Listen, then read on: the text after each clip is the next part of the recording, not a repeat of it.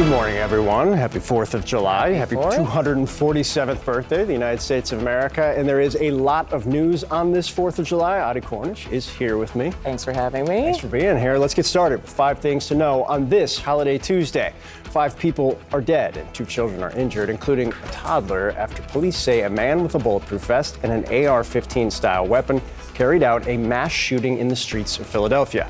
This morning, a suspect is in custody and police are looking for a motive. Also new this morning, Russia claims Ukraine attacked Moscow with 5 drones. The Russian Defense Ministry says it intercepted them, calling it a terrorist attack. Kiev has yet to respond. Also, a new challenge over how Harvard admits students. This time, the university's legacy admissions program faces a civil rights complaint. Lawyers claim the program overwhelmingly benefits white applicants. This just days after the Supreme Court gutted affirmative action in college admissions. And Republican presidential candidates are marking America's big birthday by reaching out to its voters. Mike Pence, Tim Scott, Ron DeSantis, and more storming the key early battleground states of Iowa and New Hampshire. And there are several storms, high heat, putting cookouts nationwide at stake. Americans brace for extreme weather coast to coast. CNN This Morning starts right now.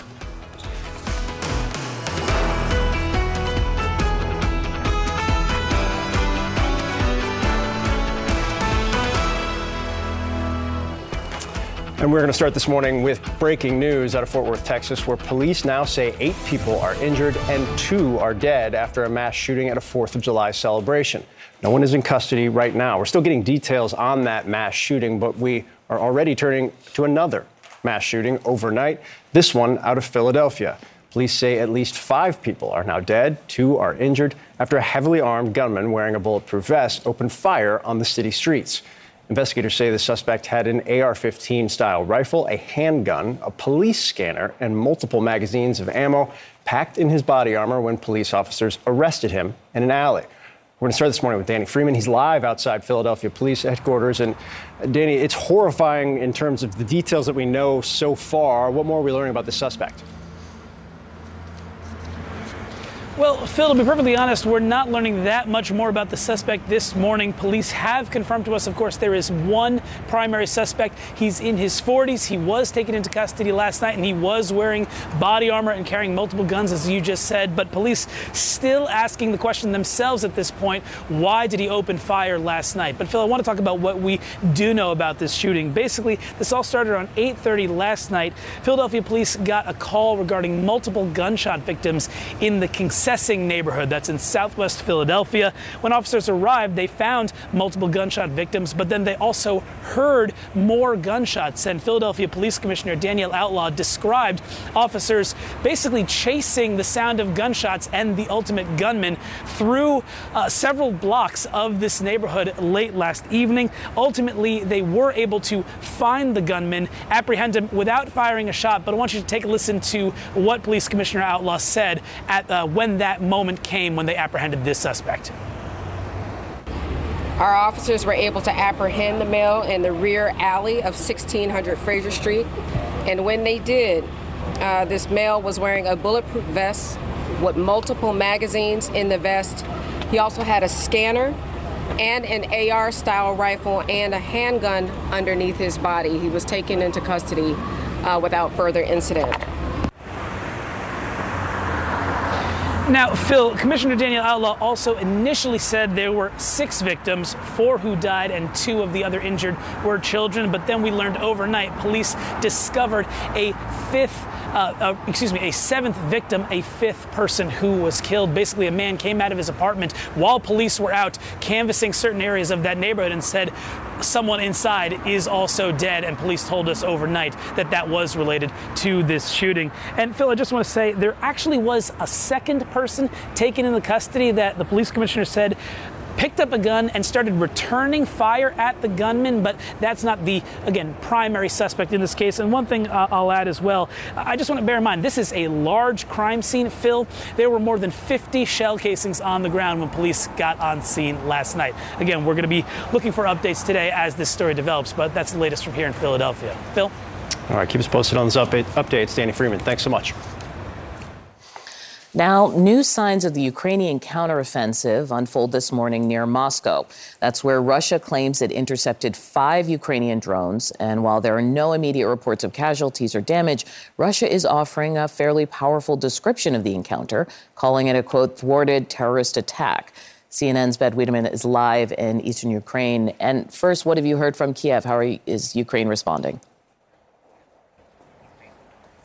Well, Kyiv is responding with a certain amount of sarcasm, given it that the Russian foreign ministry spokeswoman Maria Zakharova is saying that this was a case of international terrorism. We just got a statement from an advisor to the Ukrainian president that says the Russian foreign ministry should realize that a terrorist attack is when you have been deliberately firing cruise and ballistic missiles at residential areas and crowded pizzerias for 16 months. So certainly, obviously, the Ukrainians aren't going to accept responsibility for this incident in Moscow, but certainly it is somewhat ironic that Russia, a country that has launched a full-scale invasion of Ukraine since February of last year, is complaining about a few drones over Moscow. Now, according to the information we have, there were 5 drones in the Moscow metropolitan area. 4 of them were brought down by air defenses, 1 by electronic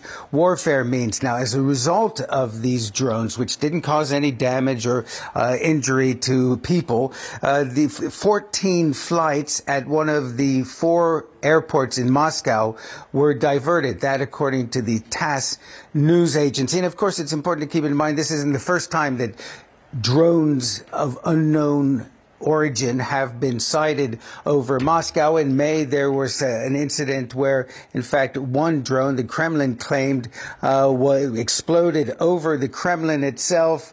The Russians alleged that it was an assassination attempt against Vladimir Putin. Audie? The context for this, of course, is the counteroffensive that Ukraine has been running the last couple of weeks. So are we looking at retaliation, or is there a possibility this is part of that effort? It's hard to say.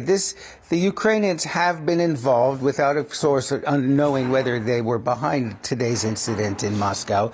But they have done a variety of things that are aimed to sort of undermine public confidence in the ability of Moscow to actually run the country. So, for instance, there have been cross-border incursions into Russia. There have been regular drone attacks across the border in areas in southern Russia. And therefore, this is really, more than anything, part of a psychological warfare effort against the Russians. It goes back quite some time. So it's hard to say whether this is part of the counteroffensive, but it's definitely an attempt to just shake the confidence of the Russian public in their leadership. Ben Wiedemann, thank you. All right, well, this morning we're firmly in the shake hands, kiss babies, eat high-calorie local delicacies portion of the Republican primary. Ron DeSantis, Mike Pence, Tim Scott, other GOP presidential hopefuls, they're all hitting the campaign trail on this 4th of July, and that's also where we find our own Omar Jimenez. He's in Merrimack, New Hampshire, where 3 candidates are set to participate in the same parade. I hope they're not all on the same float. Omar, where is the kind of Republican feel going to be throughout the course of the day? Yeah, Phil. I mean, look, if there was ever a doubt that we're in campaign season, you look no further than parades with presidential candidates all at the same parade. And that's what we're going to see today here in New Hampshire and Merrimack once it gets going behind me a little bit later today. We will see Florida Governor Ron DeSantis, South Carolina Senator Tim Scott, former Texas Congressman Will Hurd, North Dakota Governor Doug Burgum, and more once this actually gets going to celebrate the 4th of July, but also campaign. What's more American than that? Now, others like former President Donald Trump, they're expected to at least have a campaign presence here, is what they say. We'll see what that actually means when this happens. And in that other important early contest state in Iowa, we're expecting to see former Vice President Mike Pence and former Arkansas Governor Asa Hutchinson there. You know, Omar, I think one of the questions I have, and obviously it's still early, there's still a lot of time left. Everybody's still kind of figuring out what their lane is or what their pathways are at this point. When you're talking to campaign officials, when you're talking to voters on the ground, is the vibe right now that it's kind of Trump versus everybody? Is there any sense, I think perhaps more importantly, that the indictments have actually hindered the significant frontrunner at all? Well, a lot of what we've seen from some of the voters and, of course, some of the polling is that it is, at this point, Trump versus the rest of the pack. Recent CNN polling had former President Trump at 47%. And even the spokesperson for the pro-DeSantis super PAC, Never Back Down, is admitting that they feel DeSantis is way behind in polling, but still winnable. Take a listen to that spokesman on a factor that he thinks is making a key difference here. Clearly, Donald Trump is the runaway front runner, particularly since the indictments. That was not the case before the indictments. It is the case afterwards. And it is understandable that a lot of folks want to rally to him. And after former President Trump's most recent indictment down in Florida over the alleged mishandling of classified documents, I came out here to New Hampshire and I tried to speak to some of his supporters to see if this actually made any sort of impact on them. It only seemed to embolden them. And it seems at least that trend is what that super PAC spokesman was alluding to. That said, as you mentioned, it's still very early in this campaign season. And it's why candidates, like some of those that I mentioned, are out on the campaign trail in places like here in Merrimack, New Hampshire, some of those early contest states for the upcoming primaries early next year, to try and make some inroads there. And then, of course, a very important tentpole for a lot of these candidates is who makes it onto the debate stage come August. Hey, Omar, I have a very important final question that you weren't aware I was going to ask, but I just have to ask. As a former campaign correspondent, how is your shirt wrinkle-free? How are you doing? Like, that's amazing that you look this well put together at 6 a.m. on the campaign trail. Is there a secret here? Look, you just keyed into a super huge tip where I have to wake up 30 minutes early to do this because this is not how it came out of the suitcase. It was wrinkled. Okay, good. That makes me feel better. That makes me feel better. You know how that is. Yeah, I do. I do. And I appreciate that hustle. Omar Jimenez, live for us in New Hampshire. Thanks, buddy. Okay, it will be mostly dry across the country this July 4th. Still, severe storms in some areas could put a damper on your holiday get-togethers. And record temperatures are bringing dangerous heat for both coasts and the South. We're going to go to meteorologist Britt Lee Ritz. Britt Lee, I'm describing basically hot, sticky, and stormy for some people. So tell us, who is going to suffer? The plains and across the South, Audie. And this is something we really need to focus on because it's during a time frame where a lot of us are probably going to be out and about, grilling with friends and family, or even waiting for the fireworks celebrations to start. So pay attention here to these areas in red across the plains, the South, and right up the East Coast. Areas highlighted in yellow where we're most vulnerable, that area in orange. Damaging wind and hail are biggest threats, but areas in green can also pick up that same threats later on into the afternoon hours. So let's go ahead and take a look at the Northeast. 4 o'clock, anywhere between 4 and 9 o'clock, where we're dealing with some of these strongest storms. Again, not a washout. Just pay attention to radar before you head out and about. The Southeast doing the same.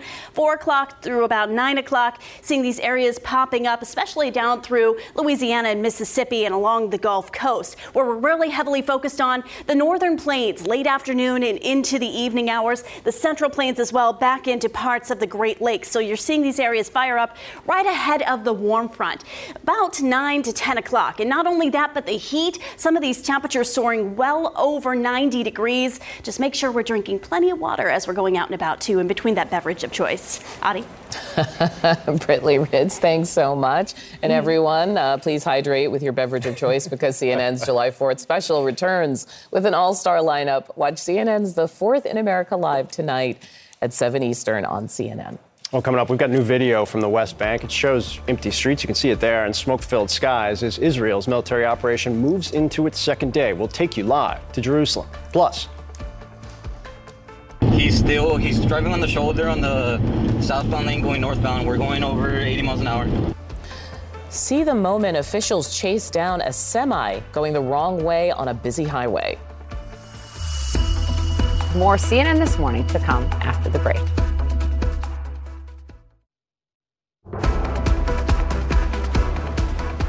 This morning, there are new details coming to light as the Israeli military operation in the West Bank enters its second day. Israel says it has detained at least 120 people in Jenin as it attempts to inspect at least 10 more targets in the Palestinian refugee camp, which is labeled as a, quote, hornet's nest for terrorist activity. At least 10 people were killed, nearly 100 others injured in what's being called Israel's largest offensive in the West Bank in nearly 2 decades. CNN's Hadass Gold is live for us in Jerusalem. And Hadass, the big question now is we're kind of into the second day is where do things stand? Where does this go from here? Well, we are now in the second day, as you noted, of what's being called the largest military operation in the occupied West Bank by the Israeli military since 2002, since the days of the Second Intifada. And this is a massive operation. There have now been soldiers working in Jenin, raiding Jenin, since 1 a.m. Monday morning. Now, last night, from what we're hearing, was a little bit less eventful than the night before, but the IDF saying that it has reached, quote, every corner of the refugee camp, saying that they are continuing to target and destroy what they say are weapons manufacturing sites, explosive storage sites. They also say they've been finding situation operation rooms. The IDF says that they're essentially wanting to completely dismantle what they call is a safe haven for militants in the Jenin refugee camp. But what that means is for the civilians of the Jenin refugee camp, total chaos. The streets are completely, some 20 kilometers of the streets have been completely torn up, as the IDF says that they are trying to identify and dismantle IEDs. The electricity and water has been affected. One resident who was there who says that she was holed up in her house for hours as Israeli snipers were working around them has called it akin to seeing a natural disaster had hit the refugee camp. We now know that the death toll stands at 10. The ages range from 16 to 23 years old. All of them are said to be males. Now, the Israeli military is still saying that no non-combatants have been killed, but they do acknowledge that among these some 100 people injured, civilians have been injured as well. We know that at least 20 of them are in serious condition. Now, the fallout, there's a general strike against across the West Bank, so people are not working. Hamas has called on its cells to strike all of Israel wherever they can. But the IDF saying that this operation will continue potentially for several more days. Phil. All right, Hadass Gold, keep us updated live from Jerusalem. Thanks so much. Now, CNN was actually able to get in contact with people who live in Jenin, and a 16-year-old told us this. The IDF invaded our house in the early morning. They locked us all in one room. We were 5 women and 2 children in one room. And in another room, they locked 5 men, my father, brothers, and uncles. They took the house as snipers positioned to attack the camp. Meanwhile, we couldn't use a toilet, get to the kitchen, or do anything but sit in the room and listen to the explosions outside. Now, the teen also told CNN, quote, I never thought this can happen to us. I was shocked to see the destruction of the camp. Nothing is the same as it was. I want to now bring in retired U.S. Army Major Mike Lyons and Bloomberg editor and Foreign Affairs columnist Bobby Ghosh. Bobby, I want to start with you because when you look at the dynamics right now, you obviously have the political situation in Israel. You obviously have the long-running tensions, some escalation in the West Bank that has been kind of evolving and progressing over the course of the last several months, without question. But you also have significant weakness in the Palestinian Authority and the leadership. How does this, and I'm not saying end, I'm saying how does this calm down? This feels like it's just moving towards another major blow-up.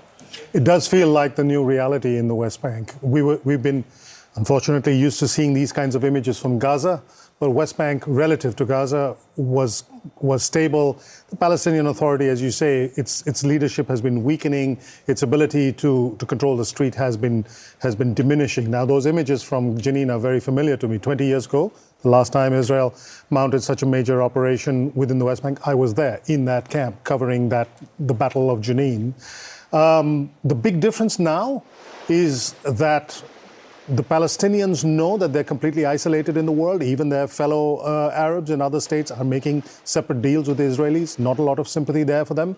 And Iran is taking advantage of this vacuum and making inroads into the West Bank through Islamic Jihad, just as they have done in Hamas for many, many years. That's a potential game changer. And of course, on the Israeli side, you have an extreme, radical right-wing government that wants to take more West Bank territory.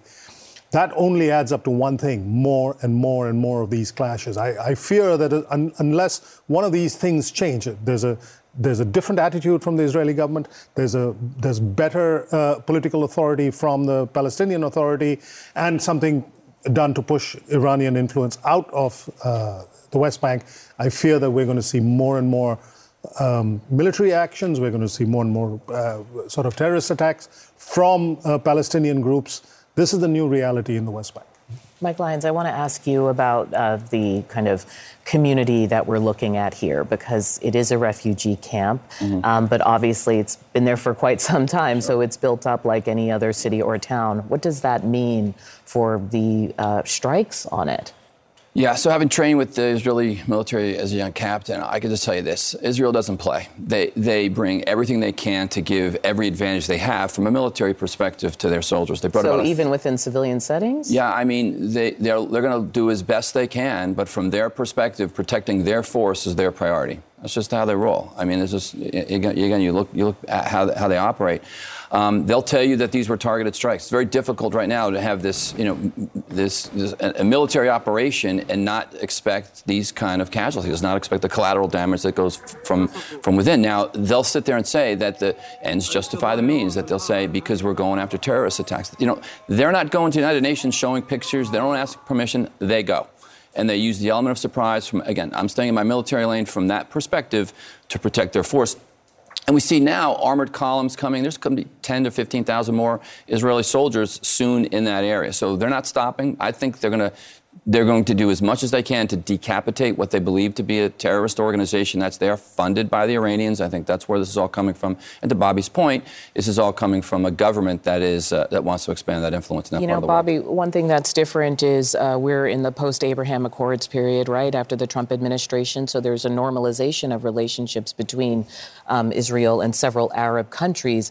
Is this moment a challenge to that, though, for these nations? It is. It puts those Arab leaders who made these normalization moves with Israel, it puts them in an awkward position with respect to their own civilian populations.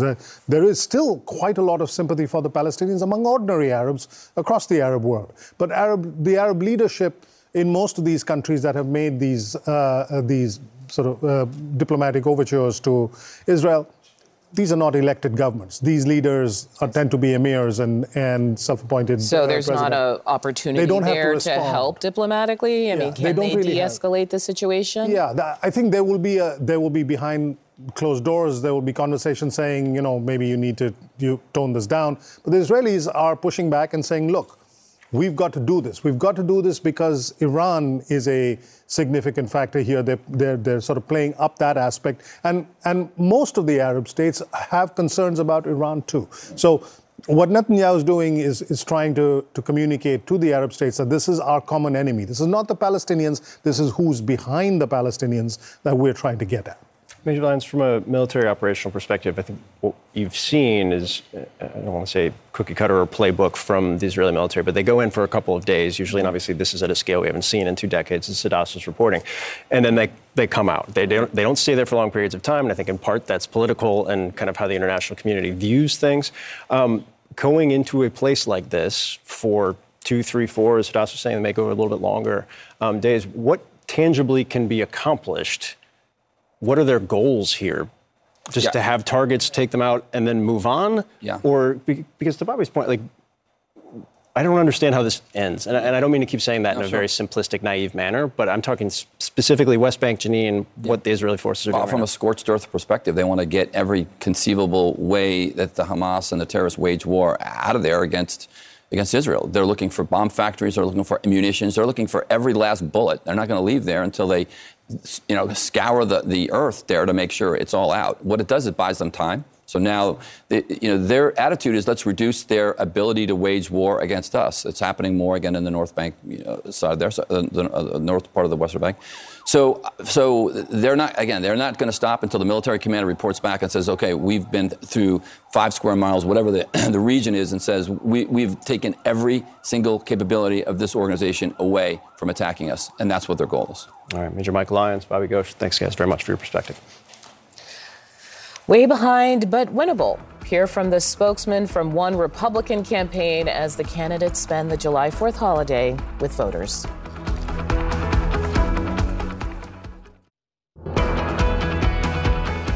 You were looking at live pictures from Iowa and New Hampshire this morning, where some of the Republican candidates will be spending their July 4th holiday. Former Vice President Mike Pence and Miami Mayor Francis Suarez will be in Iowa. Senator Tim Scott, North Dakota Governor Doug Burgum, Florida Governor Ron DeSantis, they're going to be crisscrossing New Hampshire. So let's bring in former New York Congressman Max Rose and some Before Politics reporter Shelby Talcott.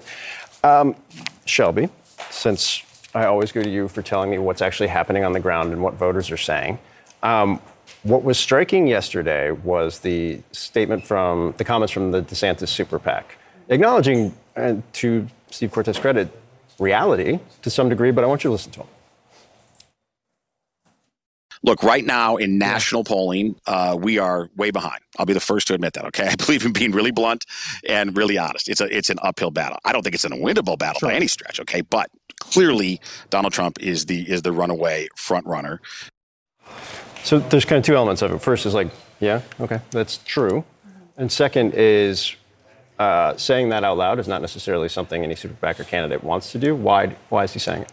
It's a good question. I mean, it's a very good question. I think you'd have to ask him that. But also, I think he's correct, as you say. Yeah. Maybe he's being too blunt, right? He does have a job. He's getting paid. But it's correct. And I think in one way, acknowledging that they are in this position could allow them to maybe rectify it. But does that reflect that they suffered post-indictment, meaning trying to get money out of donors one way or another has become more difficult? Yeah, I don't know. I do think that DeSantis is one of the better people in the race in that regard. So I don't know if money is going to be his problem necessarily. I think it's, can we get some of those voters who are now more in Trump's camp than ever because of the indictment over to our side? But I guess acknowledging that you're doing something wrong is the first step to fixing the problem, in a way. I mean, there was no acknowledgement of doing anything wrong, just that whatever they're doing is wrong. Yeah. And that's a good point, I think some of this is out of their hands, especially as the indictments potentially keep coming. Max Rose, I want to ask about the lay of the land, because obviously you've done a lot of campaigns. They're in New Hampshire and Iowa, which are first, but there's been so much dialogue about whether they should be in the primary process. I mean, what does it say about who is where? Meaning like a Tim Scott in New Hampshire versus somewhere else? Sure. Well, I think that they're both crisscrossing each of those states over the course of the year, and they had to pick one. I think it is absolutely essential, though, that they are all in one of those two states. What you're really seeing here is with Donald Trump, right? It's no longer about policy when you think about his hold on that primary base. Which is why he's still in Bedminster, right? I mean, he's not out there. This is about a cult of personality.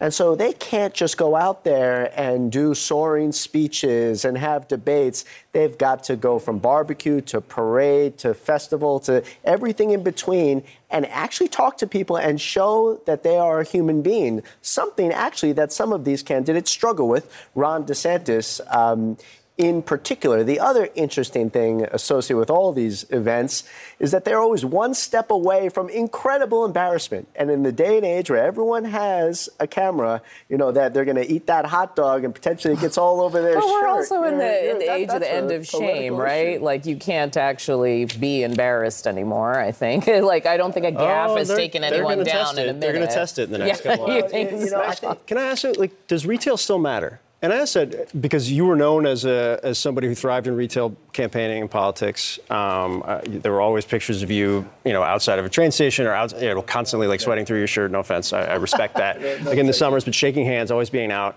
And I think one of the things that I think a lot of campaign operatives have tried to figure out in the wake of Trump in 2016 and then the COVID election of 2020 is, do the old rules still apply in places like New Hampshire and Iowa? They of course do. I mean, particularly in New Hampshire and Iowa, where you see people who have, rightfully so, an incredible sense of self-importance.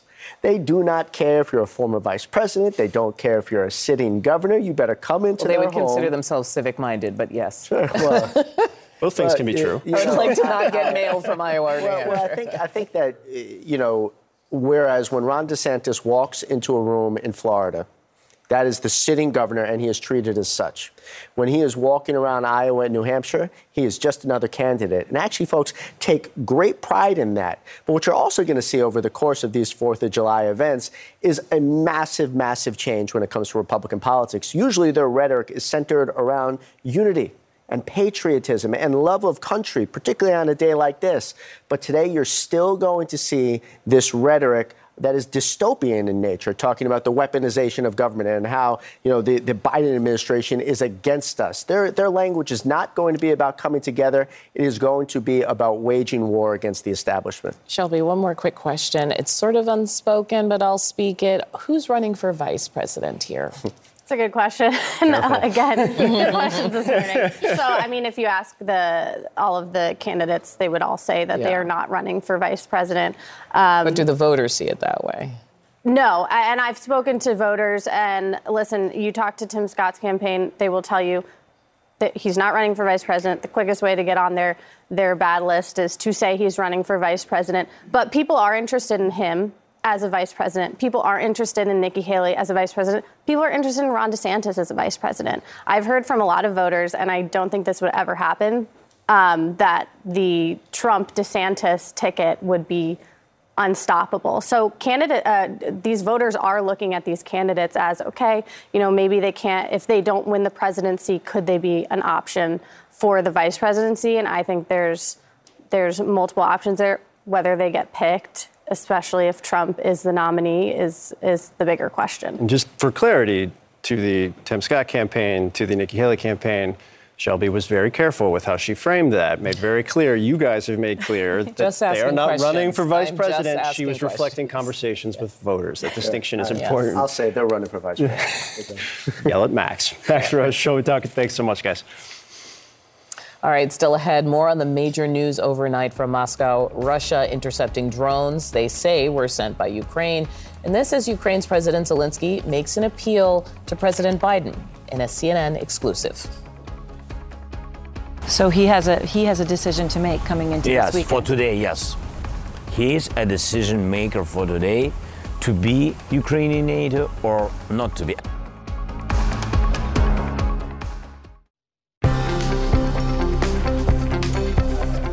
New this morning, Russia claims it intercepted 5 Ukrainian drones. They say the drones were attempting to target an area where civilian infrastructure is located. Now, this is just the latest sign that Ukraine's counteroffensive is underway.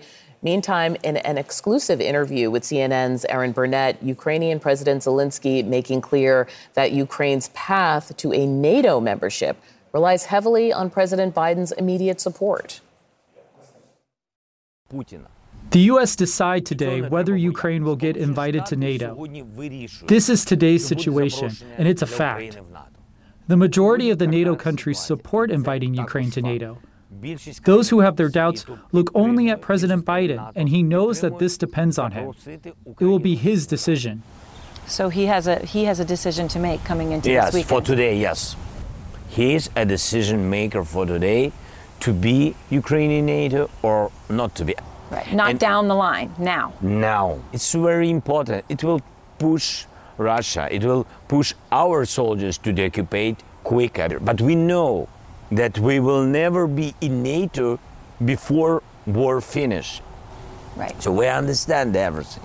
But this signal is really very important and depends on Biden's decision. Joining us now is former U.S. Ambassador to Ukraine, William Taylor. He's the Vice President of the Russia and Europe Center at the U.S. Institute of Peace. Welcome to the program. Thank you, Audrey. Now, just because the Ukrainian president says it's a decision that has to be made doesn't necessarily mean it does. Can you talk about what the traditional U.S. reluctance has been to embracing Ukraine into NATO? Yes, this has been on the table for a long time, the question about Ukraine in NATO. It came up, of course, in 2008 when President Bush pushed NATO to give an invitation to Ukraine and Georgia to join NATO.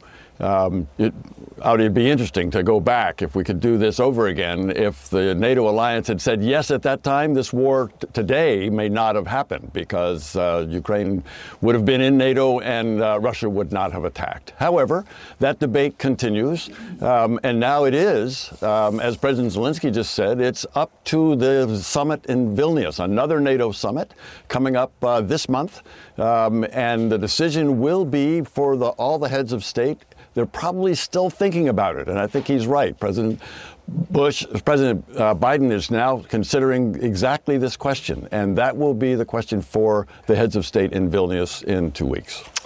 Ambassador Taylor, I mean, to be candid, in talking to White House officials, their national security team officials, I've never gotten the sense that a near-term decision on this was ever in the realm of possibility. And I understand why President Zelensky continues to push for that. It's exactly what he should be doing in this moment in time. So what is the outcome in Lithuania at the NATO summit that kind of threads the needle here between where the U.S. is on this issue and concerns they have? There is active conflict going on with Ukraine right now in Russia, and trying to provide some type of long-term security guarantee as part of what they're putting together beyond just now. Beyond just now, Phil, you're right. And I think most people agree, probably President Zelensky agrees, that joining NATO, actually becoming a member of NATO right now, is not on the cards for Ukraine. It's not going to happen while there is active conflict. However, what the Vilnius summit can do is basically invite Ukraine to join when conditions are appropriate. That is, when it's possible for Ukraine to join, then they will join. That's the message that the Ukrainians are looking for, is a firm commitment that once conditions are right, once it's appropriate, once it makes sense, then they'll be able to join NATO. That's the only way that they can have that security guarantee, Phil, that you mentioned. They need something to say to investors, to their people, to the world, that they're not going to be invaded again. And the best guarantee is to be a member of NATO. The other thing that we've learned is they're requesting cluster munitions. This is very controversial among European nations in particular. Can you talk about whether or not that makes sense for the U.S.? Well, the question is, does it make sense for the Ukrainians in the first instance? And they are fighting masses of Russian troops. And the military argument for these munitions is strong. That is, these munitions are effective against these Russian troops. There are controversies about these weapons. Some of the little bomblets don't go off; they're duds, and they stay around. So this is tricky for Ukrainians. It's tricky for the United States, and that'll be a hard decision to make. Ambassador Taylor, we learned yesterday that the U.S. ambassador to Russia had met with detained Wall Street Journal reporter Evan Gershkovich. This is very hard for people to understand, one, because there is not a lot of public information, both because of how the Russians operate, but also because of how the U.S. government operates in these types of moments. And I think the concern amongst reporters, amongst Evan's friends, amongst those who believe, and it's been made very clear that the allegations are fraudulent and aren't based in reality, that he kind of fades out of view. And that's a problem if there's not public sentiment continually pushing for this. Can you take us behind the scenes as a Foreign Service officer? What's happening in this moment inside the U.S. government as they try and work towards securing a release? So, Phil, it's not behind the scenes. It's not out of the minds of U.S. officials. The U.S. government, in all of its elements, is focused on getting him out. Wrongfully detained means he is a political prisoner, and they are looking for ways to bring him out, as they've done before. They've been successful. The U.S. government has brought people out before. They're looking for a way to do that. And the visit by the ambassador to the person who's wrongfully detained is one important way to demonstrate support for that person while he's being detained. All right, Ambassador Bill Taylor, thank you, sir, very much for sharing your perspective. Thank you. Well, it's being called nature's Ozempic. Come on. But could an herbal dietary supplement really cause significant weight loss? Our health team has a breakdown. That's coming up next. More CNN This Morning to come after the break.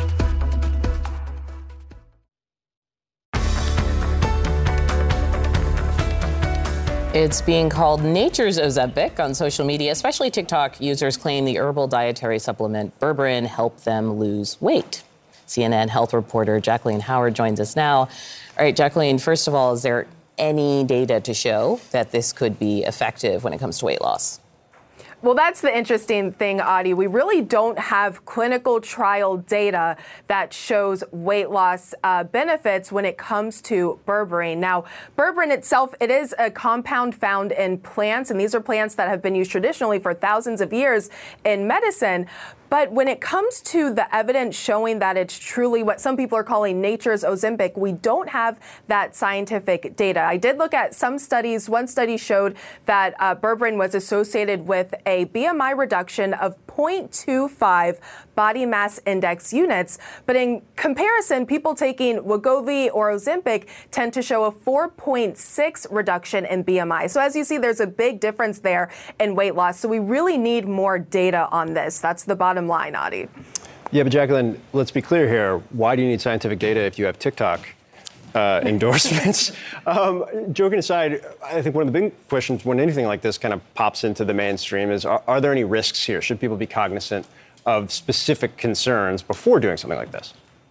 Absolutely. So people who are pregnant or breastfeeding should not take this. It should not be given to infants. And of course, it could interact with certain medications. So talk to your doctor if you do take berberine. And then there are some common side effects: abdominal pain, vomiting, nausea, constipation. That's important to keep in mind as well. All right, Jacqueline Howard, thanks so much. Absolutely. Now we're going to take you to some dramatic video of a police pursuit showing a semi going the wrong way on a Texas highway that's with speeds topping 85 miles an hour. Watch this. He's driving on the shoulder on the southbound lane going northbound. We're going over 80 miles an hour. Now, the driver refused to stop, according to the Texas Department of Public Safety. Police say eventually the driver and several undocumented immigrants jumped out and tried to make a run for it. 12 migrants were detained. Police arrested the driver, who's now facing multiple charges, including human smuggling and reckless driving. Ahead, the details of a new lawsuit against Harvard University over its admissions process.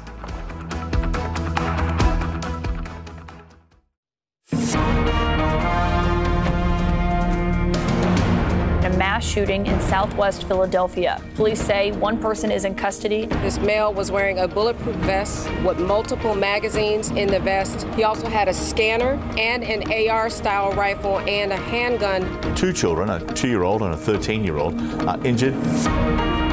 A new lawsuit takes aim at Harvard's legacy admissions policy. This is hot on the heels of the Supreme Court's decision to dismantle affirmative action. We've done a terrible job of preparing our black and brown kids to be able to go to college. I think the question is, how do you continue to create a culture where education is the goal? One of the things that Harvard can do to make that even better is to eliminate any legacy programs.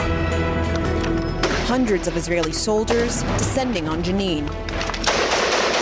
We want to break of the camp being a safe haven for terrorists. Israel is warning that its new military operation in the occupied West Bank is not over yet after the most intense military raid in the territory in 2 decades. We are unarmed people. We don't have anything in the camp to respond to this force. He would just do stuff and say stuff with this conviction. Did you guys have a nickname for him? Daddy DeSantis. I mean, it's all joking. Of course. Because we're like desperate women who had tried everything that we could do in our own power, in our own communities, and we weren't getting anywhere. I'm George Motes, and I approve this burger. Some of the best burgers I've ever had in my life have been with you guys. I realized that the people who were making these burgers didn't realize themselves their own importance. Well, good morning, everyone. It is July 4th. There, I'm sure, are burgers in many of your futures. Audie Cornish is joining me now, and usually holidays are slow for news. There's a significant amount of news, and we're following breaking news this morning across the country, including 3 mass shootings in just 2 days during a violent 4th of July weekend.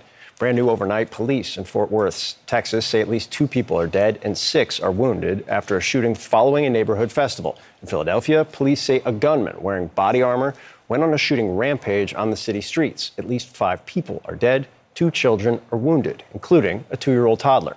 Investigators say the suspect had an AR-15 style rifle and a handgun, a police scanner, and multiple ammo magazines packed in his body armor when police officers arrested him in an alley.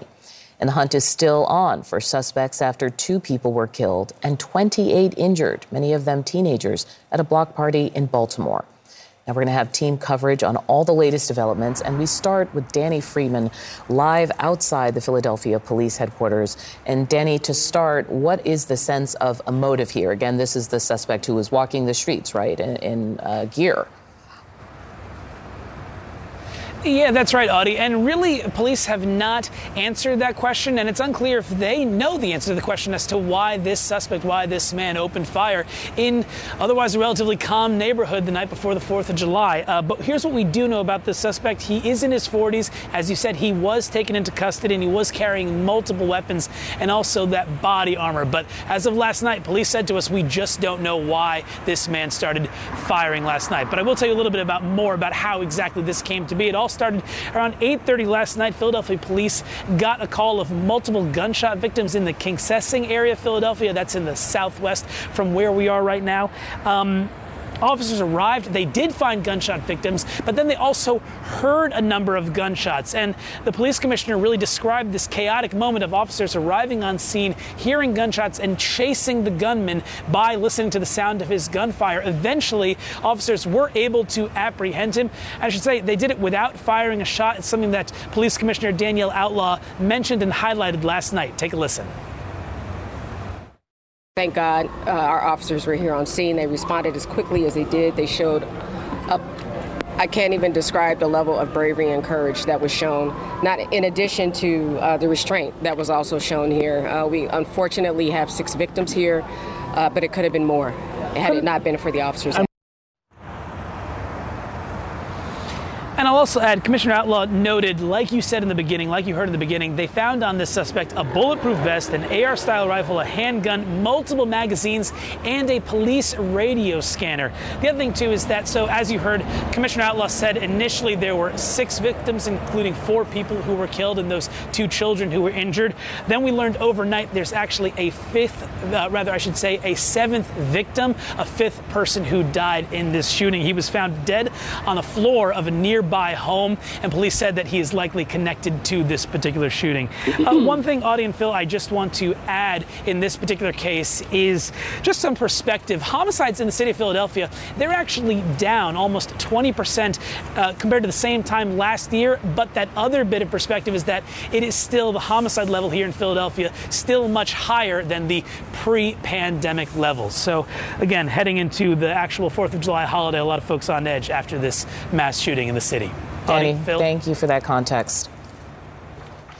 Now, joining us at the table, Joseph Pinion, Republican strategist and political commentator, Natasha Alford, CNN political analyst and senior correspondent at The Grio, and Ellie Honig, CNN senior legal analyst and former assistant U.S. attorney in the Southern District of New York. Welcome to all of you. Good to be here.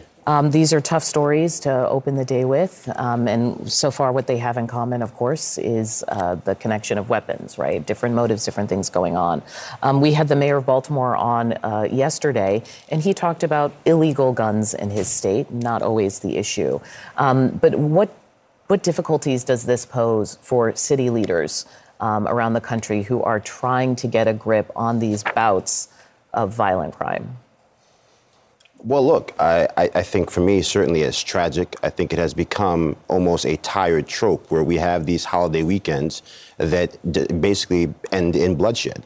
And so whether you're talking about what we just saw here, whether we're talking about the 28 people that were shot in Baltimore, whether we're talking about the over 30 people shot in Chicago, we know for a fact there is a small sliver of people who are committing the vast majority of these crimes all across this country. And so the question becomes, what are the policies that we can be putting in place that keep the criminals off the streets? What are the policies that we can be putting in place to keep guns, in particular, out of the hands of those criminals? Certainly, we can have a conversation about ghost guns, as the mayor of Baltimore was talking about, but the overwhelming majority of these issues deal with the fact that we have people that do not follow the laws anyway. So what are the policies that are actually going to result in us actually stopping the crimes that spur the conversation in the first place? Natasha.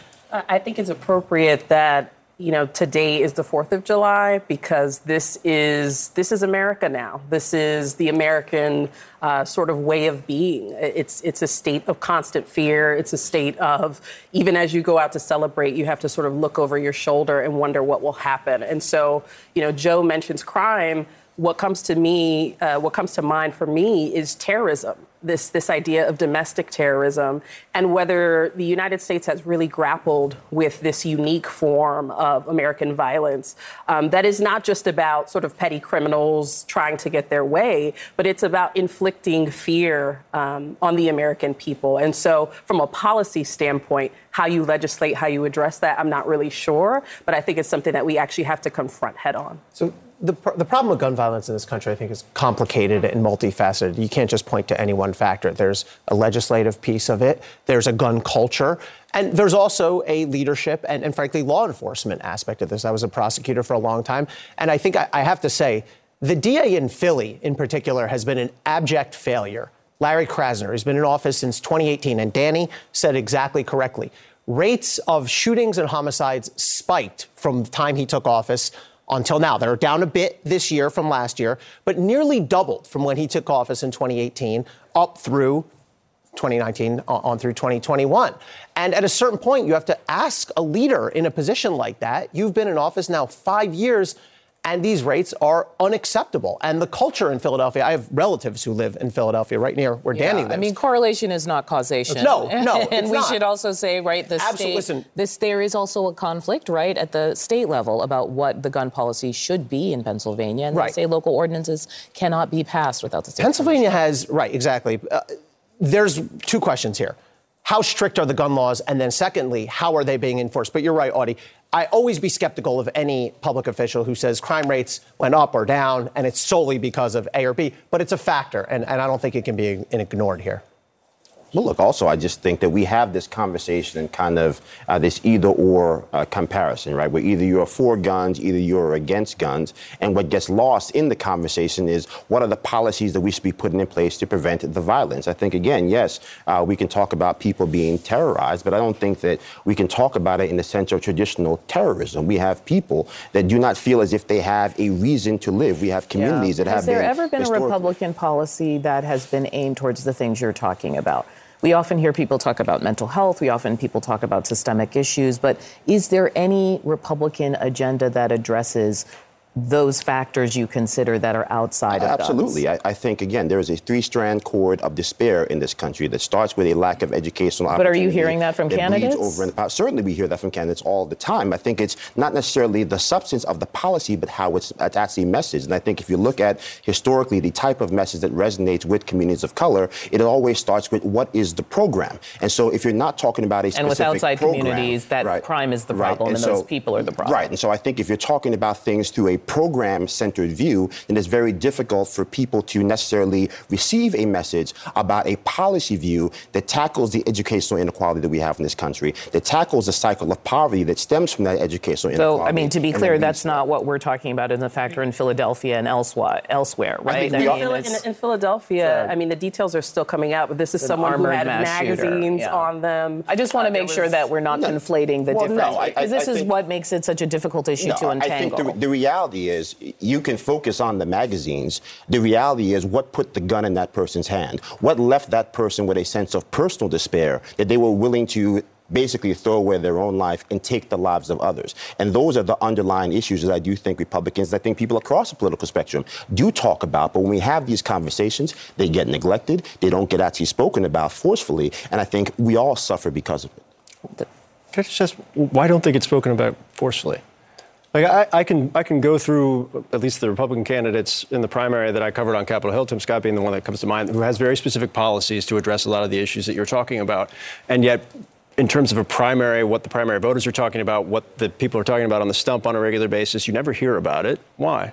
Well, look, I think the reality is that you can't help anybody from your couch. And so there is a political reality to the fact that there is not a proliferation of African-American and Hispanic primary voters. No, he's talking about the voters in the primary, Republican primary voters. Is there no way to repeal? You're saying there's no way to appeal to a predominantly white Republican electorate, or help us understand? What I'm saying is that if you're trying to have a conversation about the issues that are overwhelmingly impacting urban America, there are not a lot of people from that section of the electorate that are participating in Republican primaries. And so I think that's the only way it matters. I don't think that, certainly that's not what I said. I think the reality is that Democrats talk about the issues that are going to be impacting primary voters. Republicans talk about the issues that are going to be impacting Republican primary voters. And then, as always, we have a general election where there is a pivot, the triangulation, as it was called during the Clinton era. So, look, I think certainly we should never be trying to segment the conversation. We should be talking about the broader American people. But I also think it's dishonest for us to pretend that we don't live in the world where partisan politics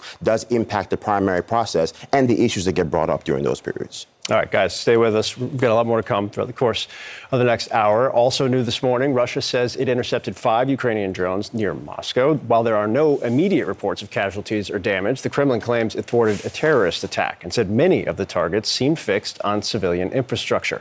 I want to bring in retired Army Major Mike Lyons.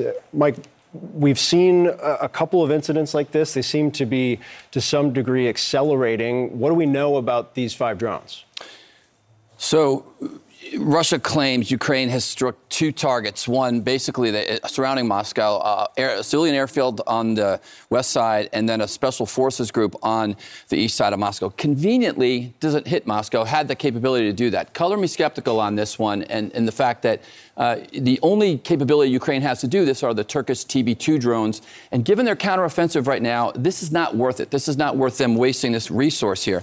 If you see this video that the Russian media releases, some guy pointing at the sky at something that we can really hardly see is what's out there. We could try to think that that's a TB2 Turkish drone, that's in the Ukraine inventory or not. So, again, I'm skeptical that the Ukraine military would waste this kind of resource given what they're trying to do with their counteroffensive right now. At this point, is there any sign of that this is actually connected to the counteroffensive? And why wouldn't it be, given the vulnerabilities of Russia after the Wagner rebellion? Well, I think that Ukraine's got to be concerned about what's happening, what's still coming from Russia's perspective. We saw overnight also in Sumy there was an attack from Russian drones into Ukraine, and that this one had casualties. If the Ukrainian president needs to get to the NATO summit here and get more what's called SHORAD, short-range air defense platforms, this would kind of prevent this from happening inside of Ukraine right now. But again, the confusion that's taking place inside of Russia, Russia needs a win. So this is what they do to try to create a win on their side, say that the Ukrainians are attacking them from a terrorist perspective. But at the end of the day, tactically, the kind of help that the Ukraine president needs is this: short-range missile defenses that'll help him with the defenses that are coming against the Russian drones. That's Major Mike Lyons. Thank you. All right, well, coming up next, we have a Supreme Court ruling against affirmative action in higher education. What's it been going forward? Well, advocacy groups are taking aim at admissions at Harvard. How strong is their case? The panel's going to weigh in. And live images out of Tel Aviv, Israel, where a car just rammed through pedestrians in what police are calling a terrorist attack. New details coming into CNN. Stay with us. More CNN This Morning to come after the break.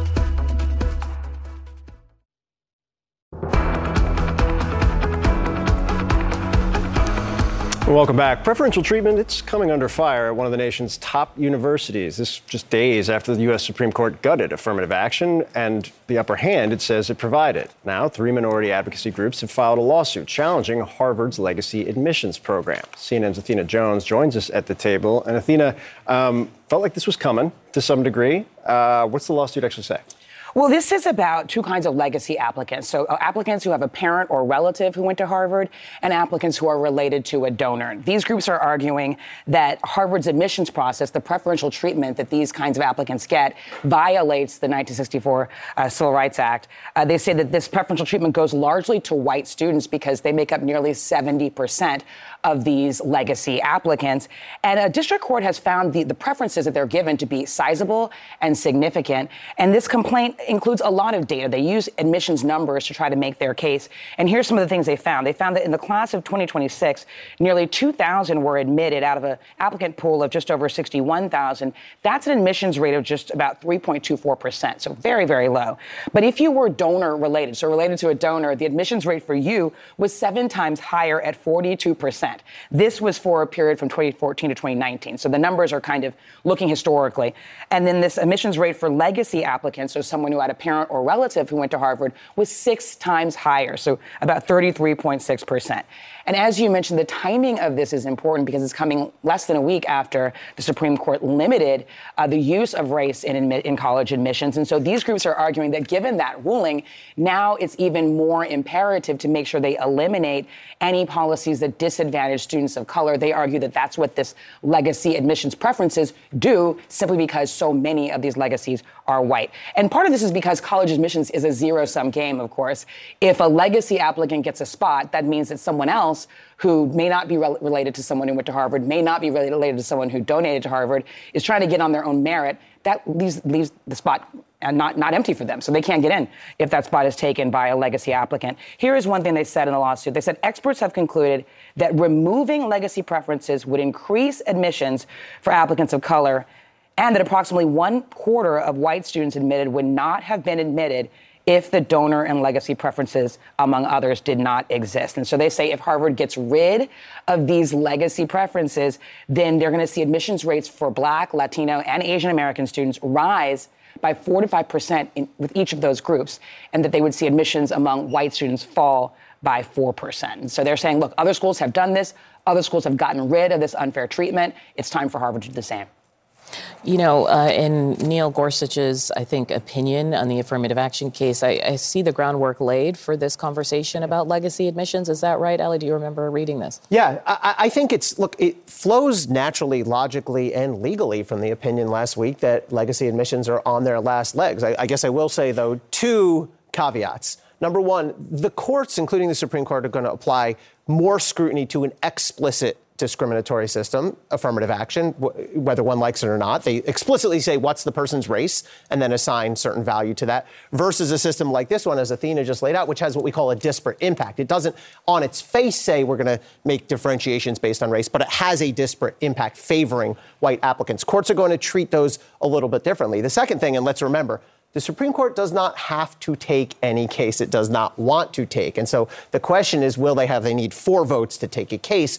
Will they have those 4 votes? But I think reading even the majority opinion, striking down the affirmative action practice last week, I think it's clear if you sort of do the logical math that it's hard to justify legally or logically ongoing legacy admission policies. Joe, this strikes me as political gold, in the sense of there's actually overlapping concentric circles between Republicans and Democrats who are looking around and trying to maybe strike a little bit more of a populist tone and saying, I'm not going to defend legacy admissions unless they went to one of these schools and want their kids to get into it. And I think you saw Republicans and Democrats come out after the Supreme Court ruling and agree from a 30,000-foot level that perhaps legacy admissions should be next. What's your sense of things? Well, look, I think, we've got our legal scholar here, but I think if you're just talking politically, and I think as a human, either you're for merit or you're not. And so if you're somehow trying to say that you were opposed to affirmative action, or at least the manner in which it was being implemented because it was not effectively giving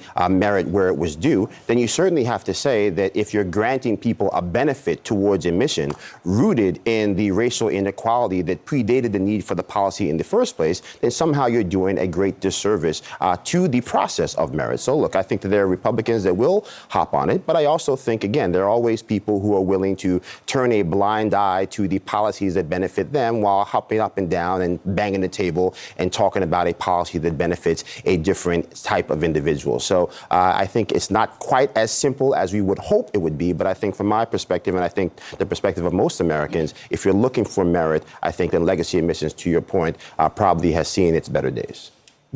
I think this goes back to what Ketanji Brown Jackson said, which is that there's the impact of race in real life, and then there's the way that you approach it in the law.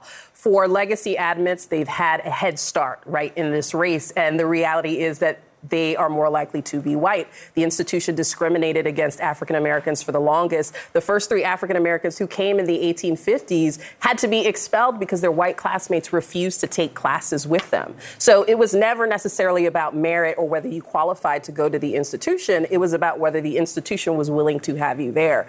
Privilege compounds like money in a savings account, right? And so there's a population right now that has this advantage. And so you have to address it. We've seen the impact at other universities. And the truth is that admission rates do drop for Legacy when you take that off the table. Athena, thank you so much. Natasha, Joe, and Ellie, please stay with us. All right, this just into CNN. A car ramming through pedestrians in Tel Aviv, Israel. Police are calling it a terrorist attack. Stay with us. We'll have more details coming up next.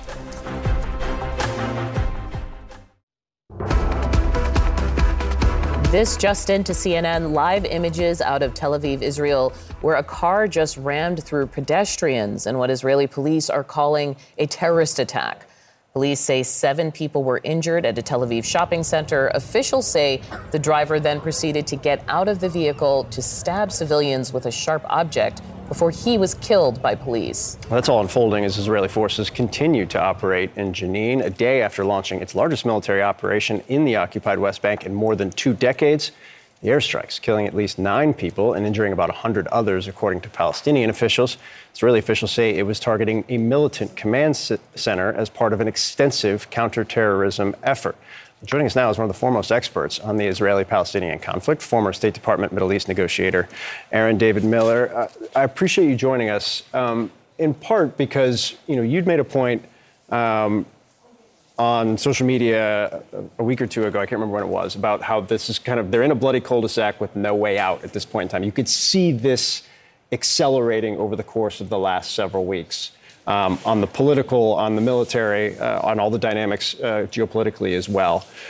My question is, given the scale of the military operation underway, where does this go from here? I make a lot of predictions. Most of them, frankly, are wrong. The problem here, I think, is the notion of a cul-de-sac. You have 3 factors that are driving this train, this very bloody, volatile, and tragic train. Number 1, you have a Palestinian Authority that is weak, divided, and simply unable to assume responsibility, particularly in the northern West Bank, Jenin and Nablus. Number 2, you have the most right-wing fundamentalist government in the history of the State of Israel committed literally to pursuing policies, which they're doing now, to basically annex the West Bank in everything but name. And third, you have a new phenomenon. That is to say, informal groups of young Palestinians, roughly between the ages of 15 to 25, in Jenin, in Nablus, supported, facilitated, encouraged by organized groups such as Palestine Islamic Jihad and Hamas, which are demonstrating a fierce determination to resist Israelis and to plan attacks in the West Bank and in Israel proper. And the problem is that there doesn't seem to be any way to counterbalance this. The international community has checked out. Governing is about choosing with respect to the Biden administration. They have other priorities. And it's hard to see this not necessarily blowing up to a third intifada. There are reasons that I think may prevent that. But you've got the new normal here, which is this bloody slog between the Israeli Defense Forces and armed groups, informal and encouraged by organized elements. None of this, frankly, is going to stop. It's a veritable, it's not a cycle of violence so much as it is deeply entrenched factors which right now are not vulnerable to amelioration. There's different contexts here. We talked about the Abraham Accords earlier, meaning a different diplomatic ties for Israel. Also, Israel itself had been rocked by protests and people's concerns about its own government. Are there any other kind of unknown unknowns, right? Other kinds of factors here that could provide some kind of path out diplomatically or at least off-ramp from escalation? It might take an external catalyst in order to at least create a pathway to try to calm the situation. But frankly, that would involve a very difficult choice on the part of the Biden administration. Having worked for Republicans and Democrats presidents don't like to tangle with Israeli prime ministers. It's messy, it's awkward, it could be very politically costly, particularly when in the administration's view, there's very little that they could do in order to counter these deeply entrenched factors. So I'm afraid, Audie, and this is hardly going to come as a surprise, that this situation in the West Bank and in Jerusalem and perhaps in Israel proper is going to get worse, frankly, before it actually gets worse. One final point. The prime minister wants to pursue judicial reform, judicial overhaul, essentially, and he's blocked. Protesters were at Ben Gurion Airport yesterday demonstrating that preservation and mainstream democracy is a 24/7 proposition. It's a marathon. It's not a 100-yard dash. And because it's blocked, he's rewarding the more extreme ministers with his own government. He's paying them in annexationist coin. I think the IDF, the Israeli Defense Forces, did not want to launch an operation that was this large. I think in large part, politics also colored the breadth and depth of what the Israelis are doing in Jenin. All right, Aaron David Miller, really appreciate your time, sir. Thank you. Thank you. Next, a group of suburban parents from across the country finding their political hero in Florida Governor Ron DeSantis. They say his handling of the pandemic hooked them, but it's his focus on culture wars threatening that support. A CNN report ahead.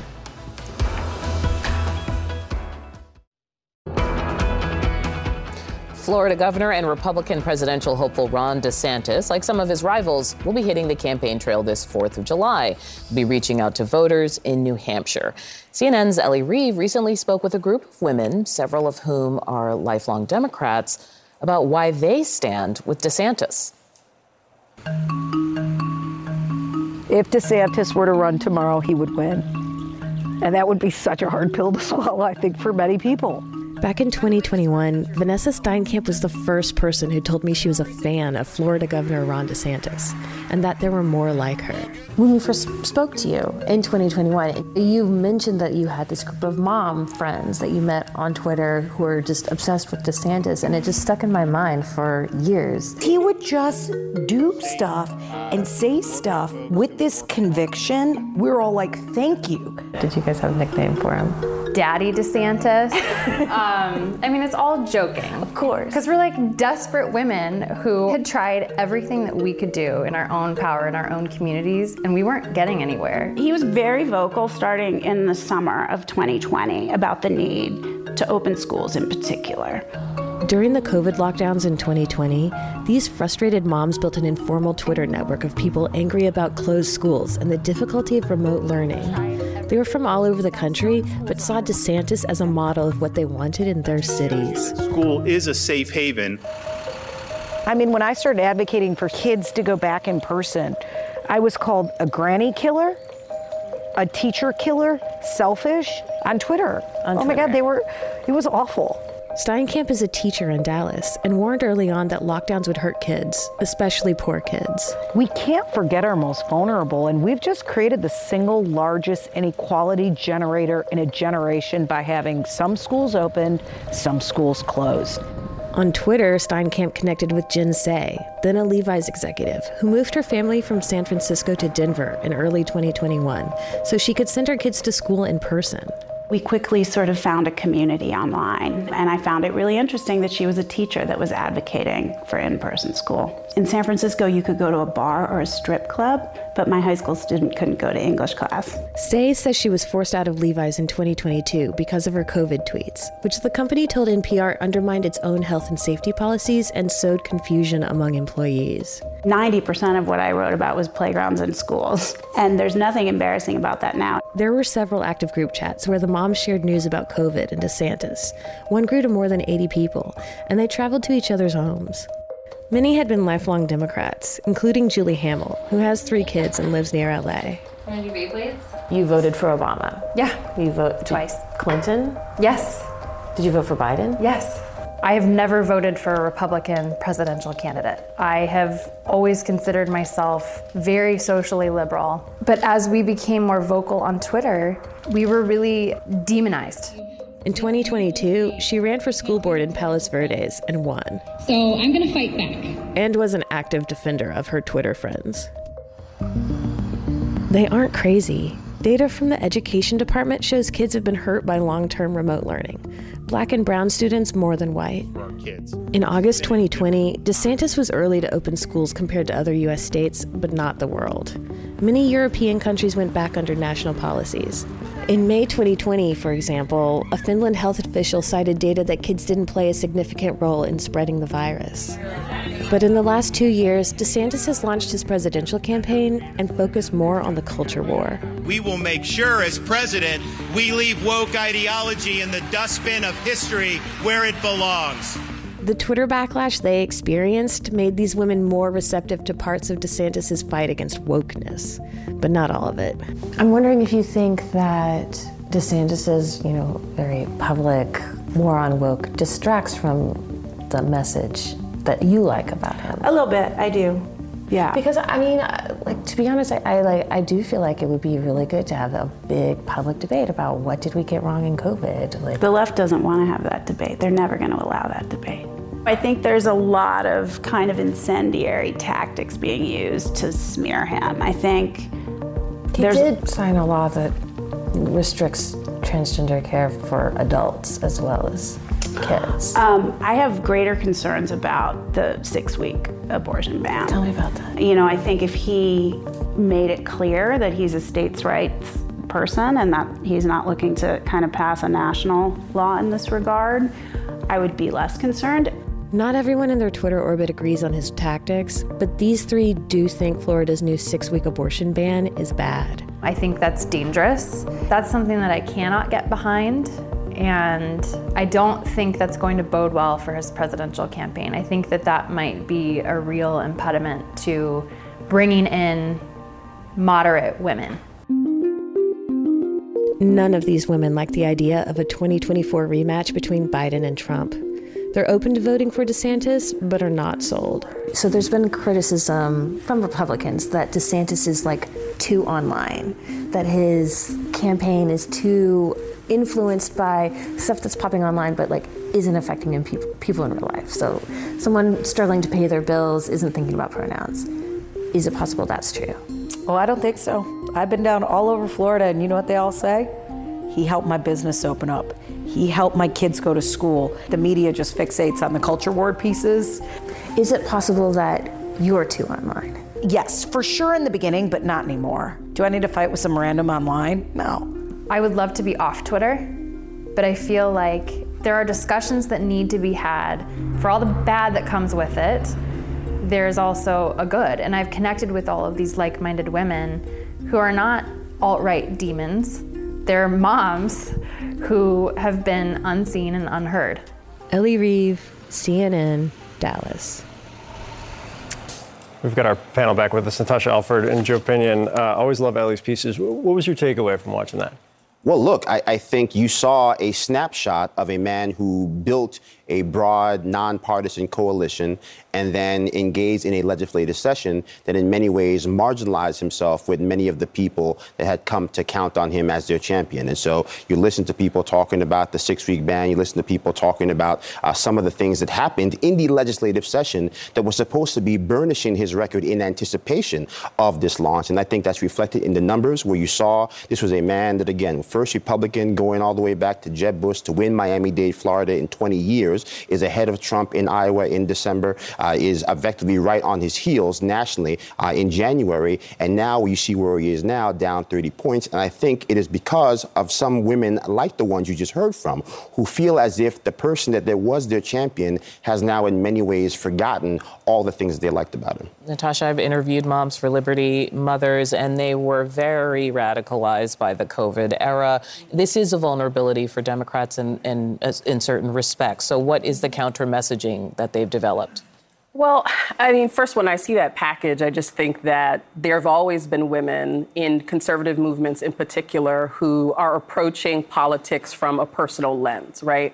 But also, a lot of the women in that package were not women of color, right? And so these women are coming from a privileged position in society, and they don't like sort of being called out for that privilege. They don't like the ways in which they were, they say that they were attacked on Twitter, but a lot of that is sort of a defensive reaction. And so they found community in other women who feel the same way that they do. But again, it's sort of finding people who will repeat back what you've already believed. So, but they're not lost to Democrats, right? They were just talking about abortion. They were talking about areas where they felt like, well, we don't feel quite comfortable with X, Y, and Z that Republicans saying. So is that not some kind of opening? I think there's an opening, but also I just think that if you are willing to support Ron DeSantis, who has been so extreme, so harmful to so many different groups, right? Whether it be, students of color, efforts for diversity and inclusion in the employment sense. I mean, all of those things, to me, signal that there's potentially a lack of empathy, a lack of seeing sort of the coalitions that the Democratic Party tries to build. And so, again, I just think that many of those women reflect what we've seen in different moments in history in terms of women who come from a certain perch of privilege, being unwilling to give up that privilege and trying to find a spokesperson who will back up sort of their experience. All right, guys, stay with us. We're hanging out the entire day, whether you like it or not. Happening today, of course, Nathan's famous hot dog eating contest. Oh, do you love it? No? Okay. Set to kick off in a matter of hours. The reigning champ, back-to-back reigning champ, Joey Chestnut, says he plans to at least try and break his record of eating 80 hot dogs. Is that even possible? We will discuss. Get excited. But before we go to break... E.T. Home phone.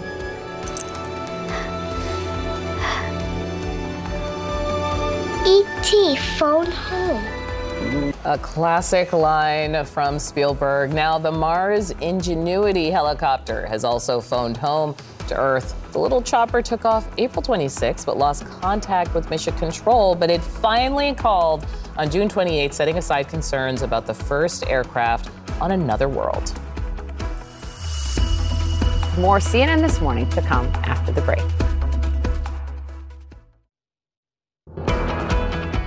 In 2021, you set the record, 76 hot dogs in 10 minutes. What are you shooting for in this one? Do you think you will win it again? I think I can pull off the win, and if the conditions are right, and I find a mean, nasty rhythm, a record is possible. 80 possible? 80's possible. Oh my God, I'm hit it in practice, and and things would have to be perfect. And I'm not saying that. You know what? It's possible. You know what? Those were two American legends, John Berman, our colleague, exactly. and Joey Chestnut, the 15-time mustard belt championship holder of the Nathan's hot dog eating contest. I think he had 63 hot dogs in 10 minutes, which for Ellie is like Tuesday to some degree. And this is obviously going to happen. And it's a little bit gross, I think, to some degree. So we brought in a panel of legal experts. But we want our panel of really smart experts. Political and legal people to weigh in, which is, is the record of 80, Natasha, because I know you've spent a lot of time thinking about this, his preparation, whether or not we could get there. Is the record possible today? I think that if you put your mind to it, if you've done it before, you can do it again. I come from upstate New York where we have like Hoffman's hot dogs, so that is our thing. Yep. And I know that if you love hot dogs enough, if you love the taste enough, you can push through and probably break that 80. So Mr. Chestnut, as he should be referred to, did sound a little doubtful in that interview whether he could hit 80. I mean, 76 was... That's your sort of inner prosecutor Can we talking. show the chart of the progression and why, this is a professionalized between Kobayashi, Joey Chestnut. Data. 1990, the winner had 15. 2025, 2010, 54. I believe that was the start of the Kobayashi, prime of Kobayashi era, 75 in Exponential 2020. growth. That's pretty amazing. Well, I don't know. People find methods. Yeah, I think we've reached the limits of human capacity on this Have one. we, though? Joe, is this disgusting or is this a wonderful American tradition? Is it easier to get? I lean towards the latter in a very sharp manner, but I can see the other. I think there was more palace intrigue when we had the kind of international element. Yeah. Was America going to retain the title as the Nathan's hot dog epicenter of the world? Look, I don't know. I can't imagine eating 76 hot dogs in a month, much less in 10 minutes. Oh, well, we So- will help you because we have a graphic that gives you a sense This is actually, of what is the ideal can body you possibly be awesome at this? According to this, you need and this is credit to the Washington Post. Yes. Short neck, long torso, wide rib cage, wide build. Yeah. See, So this is kids, if you're privilege, watching this Robert. and you see this Exactly. as a pursuit in the future, I did like when Chestnut overtook Kobayashi and it was like America's back. Yeah. It's like basketball players. This is little- not it's a how little I much. pictured our America First policy discussion, but I'm here for it. You kind of are, though, right? It's a little nicer, gentler, and we're winning still, and I appreciate that because that's what it's all about. The best quote, by the way, from the interview, Mr. Chestnut said, quote, "I am not at all anti-vegetable." So. Oh. Well, he's going to need He vegetables. did a vegan cleanse. He's definitely going to need some salad leaves after this. So All right, he's in guys, luck. stay with us. We appreciate you having some fun with us. We got a lot more coming up in the next hour. For the moment, though, a live look at Des Moines, Iowa, Plymouth, New Hampshire. Several Republican candidates are sweeping those states today. We're going to talk about the big ideas some of the candidates are pushing, including ending birthright citizenship and raising the voting age. And later, just days after the Supreme Court gutted affirmative action from higher education, Harvard is facing a challenge to its legacy admissions process. We'll have more ahead.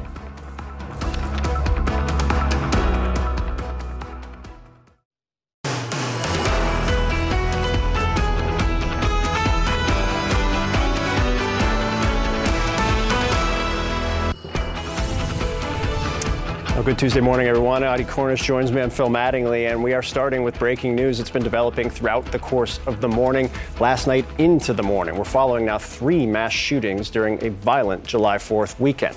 Breaking this morning, the death toll now rising in Fort Worth, Texas, where police say 3 people are now confirmed dead and 8 others wounded in a shooting in a parking lot. In Philadelphia, police say a heavily armed gunman wearing body armor went on a shooting rampage through the city streets. At least 5 people were killed, 2 children injured, including a 2-year-old toddler. Investigators say the suspect had an AR-15 style rifle, a handgun, a police scanner, and multiple magazines of ammo packed in his body armor when police officers arrested him in an alley.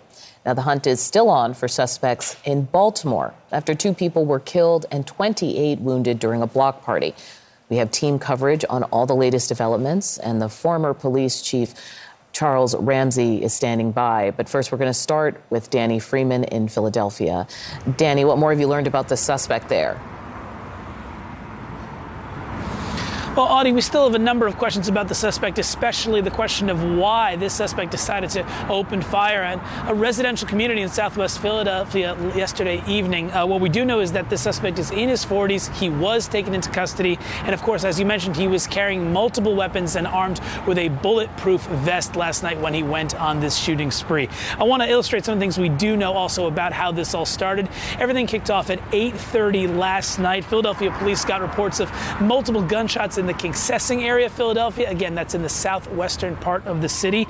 And when officers arrived, they found there were multiple gunshot victims, but also they heard a number of gunshots still happening in the surrounding blocks. So officers ended up chasing after the sound of those gunshots.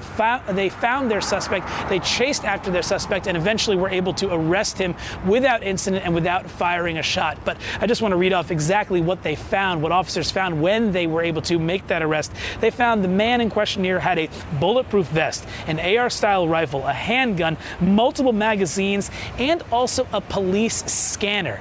Now, in the end, the police commissioner, Danielle Outlaw, last night, she told us that there were 6 shooting victims, 2 children who ultimately survived, but 4 people who were killed. But then overnight, we learned new information that a 5th person had been killed, likely in connection to this shooting. I should say one other person was also taken into custody. That person was suspected of picking up a gun and actually returning fire at the gunman, so he is not the primary suspect at this time. But again, Audie, like you said, a chaotic start to the 4th of July holiday, a day where otherwise Philadelphians are looking forward to concerts on the Parkway and celebrating the birthplace of the nation. Once again, though, we're facing a shooting incident. Audie, back to you. Oh, sorry. Not just chaotic, but it cast a pall, right? We're talking about children being injured in this shooting as well. I don't know if the police said anything, but what is the mood in Philadelphia right now?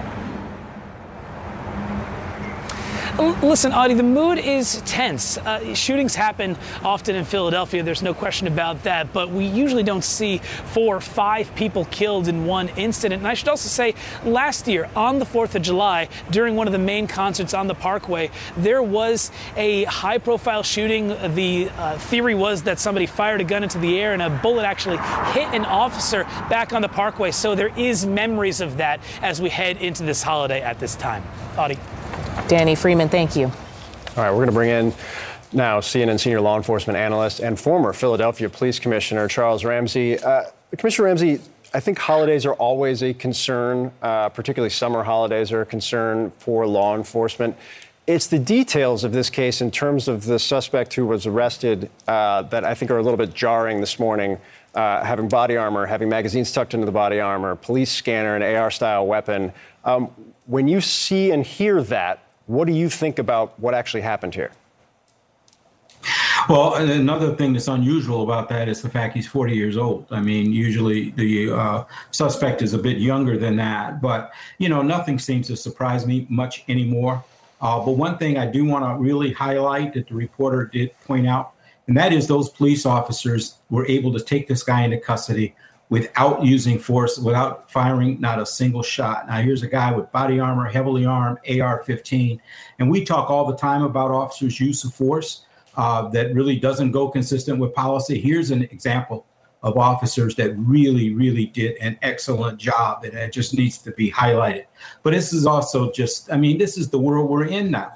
Whenever you have a large gathering of people, block party or whatever, you're always concerned about somebody showing up with a gun and just indiscriminately firing into a crowd, and you wind up with dead people, you wind up with seriously injured people, you wind up with traumatized children, all those things, and it's ridiculous, and it's not going to stop. I was just going to ask, in your view, is this an acceleration, or is this, I feel like summer block party type situations have long been an issue I've talked to law enforcement officials about that have been concerning, where elements of what you're describing can happen and have happened over time. Why is now different or perhaps worse? Well, I don't know if it's different is worse because of the types of weapons that we're talking about now, AR-15s and semi-automatics that really can spray a high number of bullets in a very short period of time. And that obviously increases the number of people that you're having to deal with that have been shot, seriously injured. But I was a major city chief for 17 years, and we always dreaded those holidays, especially in the summertime, because we knew that we were probably going to have an uptick in violence. So that goes back. That part is not recent. But what is recent is the number of these kind of assault weapons that are on the streets that are being used on a consistent basis, not just on holidays, but every single day of the year they're being used. And, we talk a lot about, guns and laws to contain guns. The one thing that's often not discussed, some of these guys need to be in prison. They need to be locked up. They need to be off the street. If you use a gun to commit a violent crime, you need some jail time. And oftentimes that just isn't happening. They're being released right back onto the street. They're not being, held accountable for these crimes, and it's not going to stop. Charles Ramsey, I want to bring in another person to this conversation, Ed Lavandera, who is in Fort Worth, Texas. Now, the shooting there last night left at least 3 dead, 8 others injured. Ed, what more are you learning about what happened?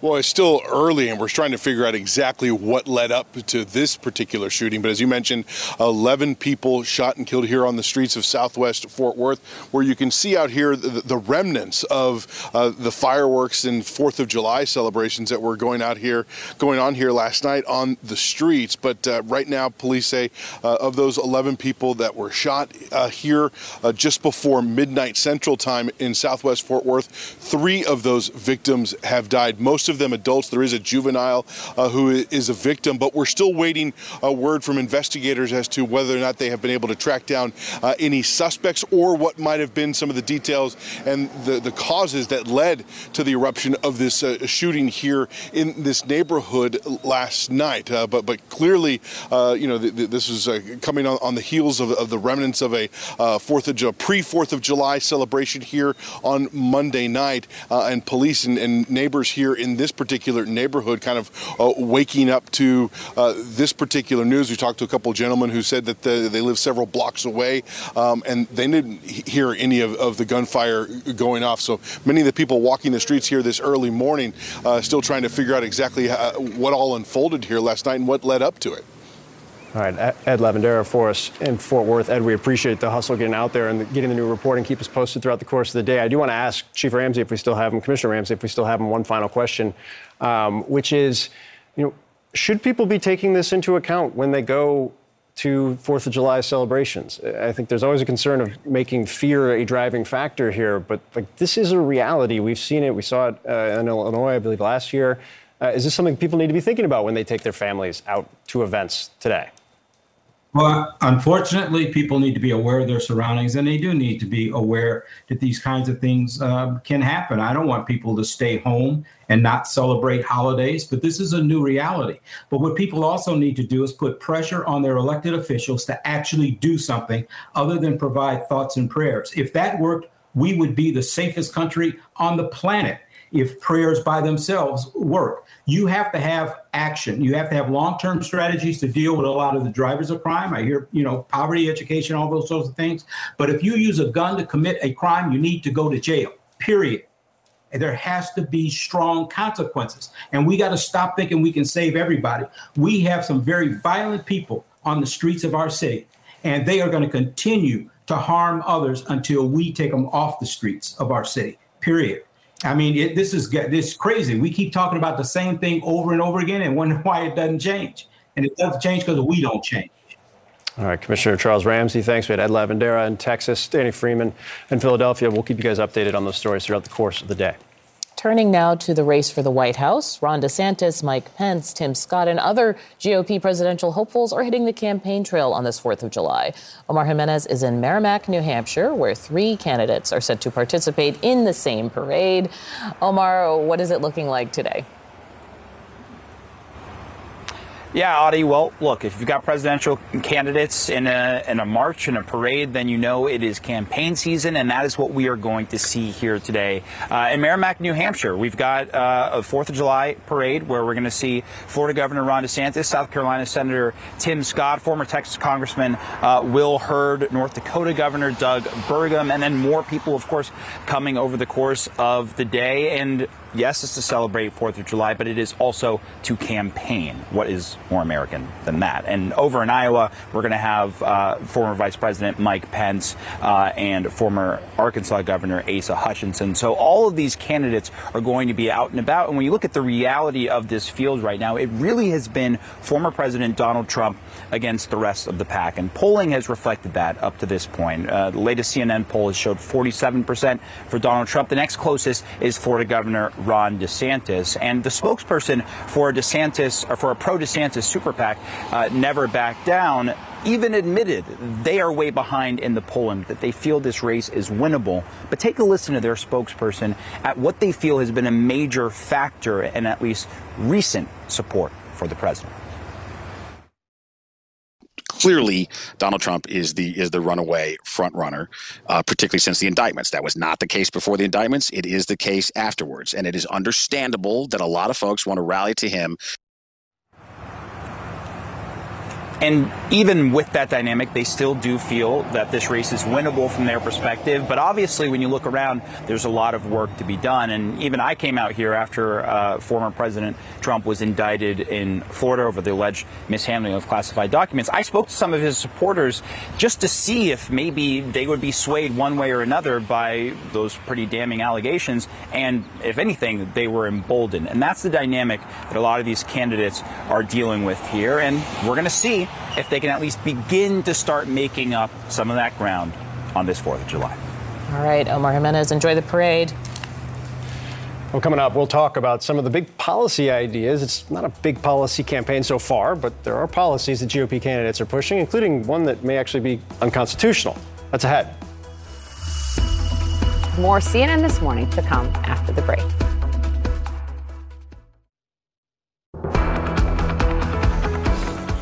On America's Independence Day, the two Republican presidential frontrunners are on a campaign to end a fundamental right afforded to people born in this country, birthright citizenship. Now, the 14th Amendment, ratified in 1868 after the Civil War, states all persons born or naturalized in the U.S. and subject to the jurisdiction thereof are citizens of the United States and of the state wherein they reside.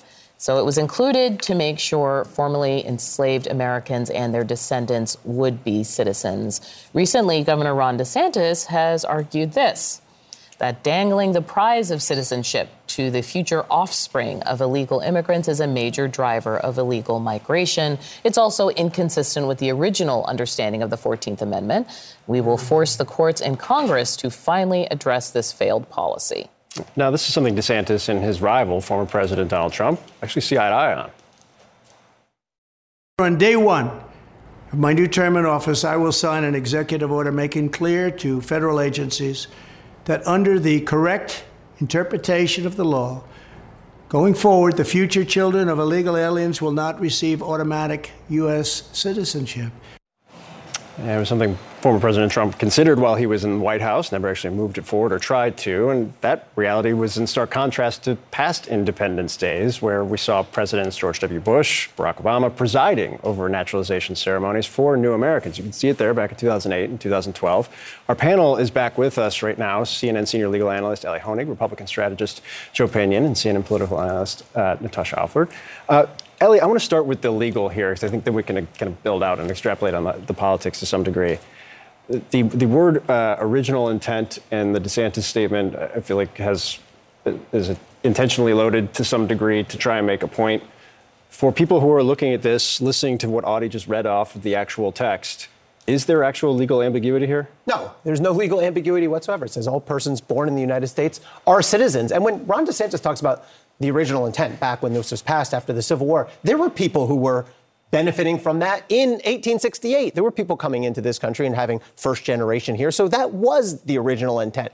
All of this, by the way, I just want to make clear, this is constitutional amendment fantasy land. It's a political device. Even if there was some meaningful argument against it, you would have to amend the Constitution. Here's what that takes. 2/3 of the House, 2/3 of the Senate, and 3/4 of the states. The states have to call special constitutional assemblies.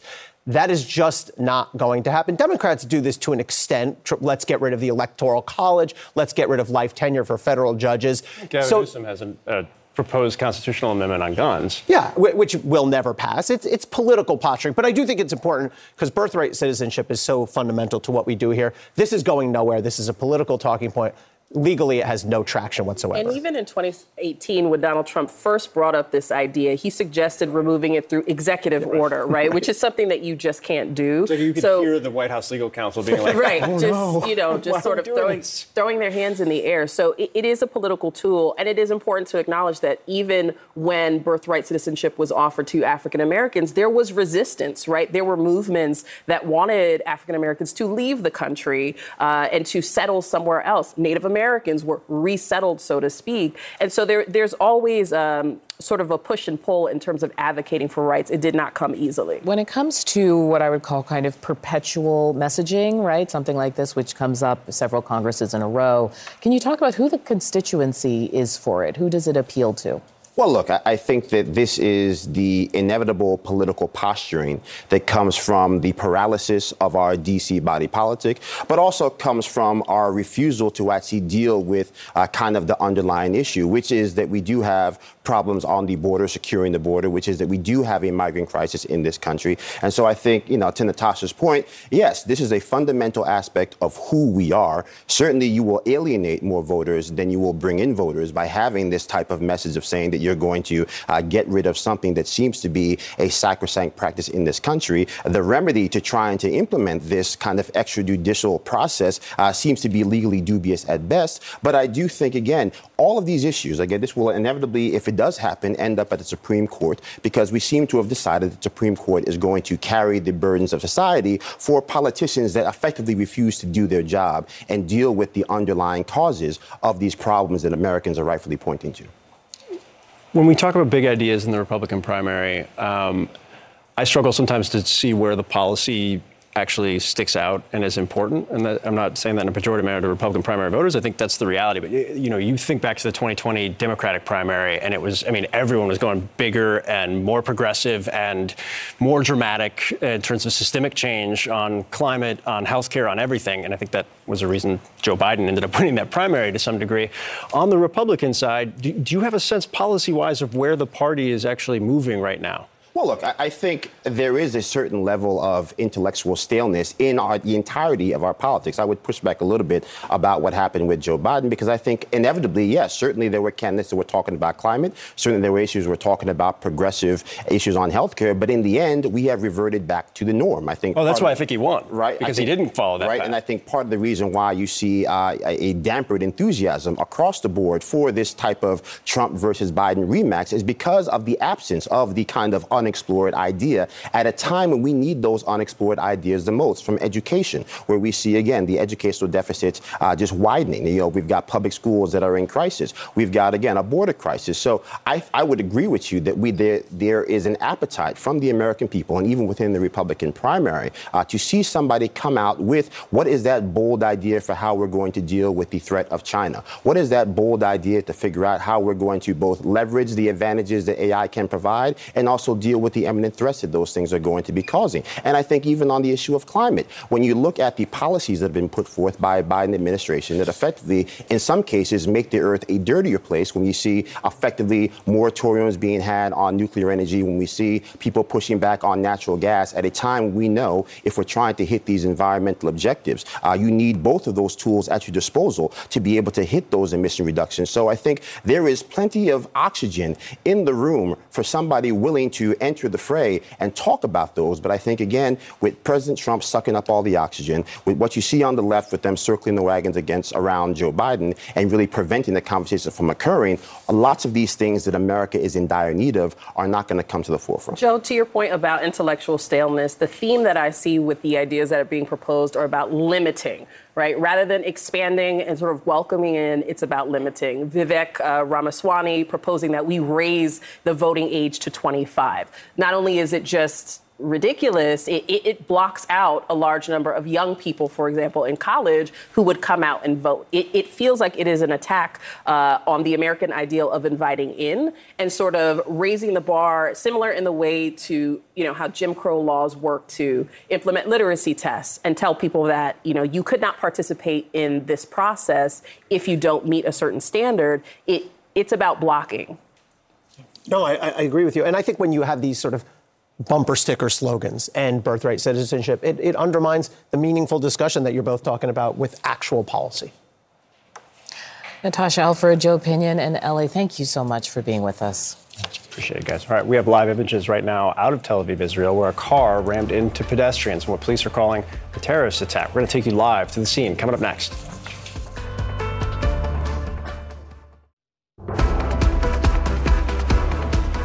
And welcome back. This just into CNN. Live images out of Tel Aviv, Israel, where a car just rammed through pedestrians outside a shopping center. Officials say the driver then proceeded to get out of the vehicle and stab civilians with a sharp object before he was killed by police. CNN's Hadass Gold is live on the scene. Hadass, what can you tell us right now? Yeah, so what's going on right now, there's a bit of a commotion, and that's because Itamar Ben-Gvir, he is the national security minister, one of the more right-wing members of this Israeli government, has just arrived on the scene to survey what's happened here. So we are in northeast Tel Aviv, and what we see here, according to witnesses, is that a car came driving up this street, rammed into pedestrians. You can see the truck behind the groups of people, the groups of police here standing. You can see the truck that rammed into the pedestrians. You can see that it damaged this bus stop quite badly. According to police and according to witnesses we have spoken to, the driver, after ramming into the pedestrians, got out of the car, then tried to stab some of the people around before he himself was shot and killed by an armed civilian. Now, the reason you're hearing a lot of noise here is because you have both Ben-Gvir's supporters and Ben-Gvir's opponents, because Ben-Gvir's opponents all coming at the same time, both yelling, some in support, some in opposition of him. He has called for being much harder against who he calls terrorists. He has called for the death penalty for terrorists. Now, what we know so far regarding the attacker is that Hamas has claimed the attacker as one of its fighters. Keep in mind that after this, as part of this ongoing operation in Jenin, in the occupied West Camp, the Israeli military is still there. Hamas has called on all of its members. We're being pushed a little bit by police here. Hamas has called on all of its members to strike Israel wherever they can. And we have confirmation now that this driver of this car, who then tried to stab pedestrians, is a member of Hamas. Hamas, the militant group, claiming him as one of their fighters in the last few minutes. Police calling this a terror attack. And it seems as though Hamas, when they were praising this attack, saying that it's in direct relation and a direct response to what has been happening in Jenin over the last 2 days. Jenin still in active military operation, according to the Israeli military, and they say that they will be there now for at least another day, potentially even longer, guys. All right, Hadass Gold live on the scene in Tel Aviv. Take care of yourself, you're a photojournalist. We appreciate the reporting, Hadass. Coming up, on the heels of the Supreme Court's affirmative action ruling, advocacy groups are now taking aim at legacy admissions at Harvard. We'll speak to one of the people taking action next.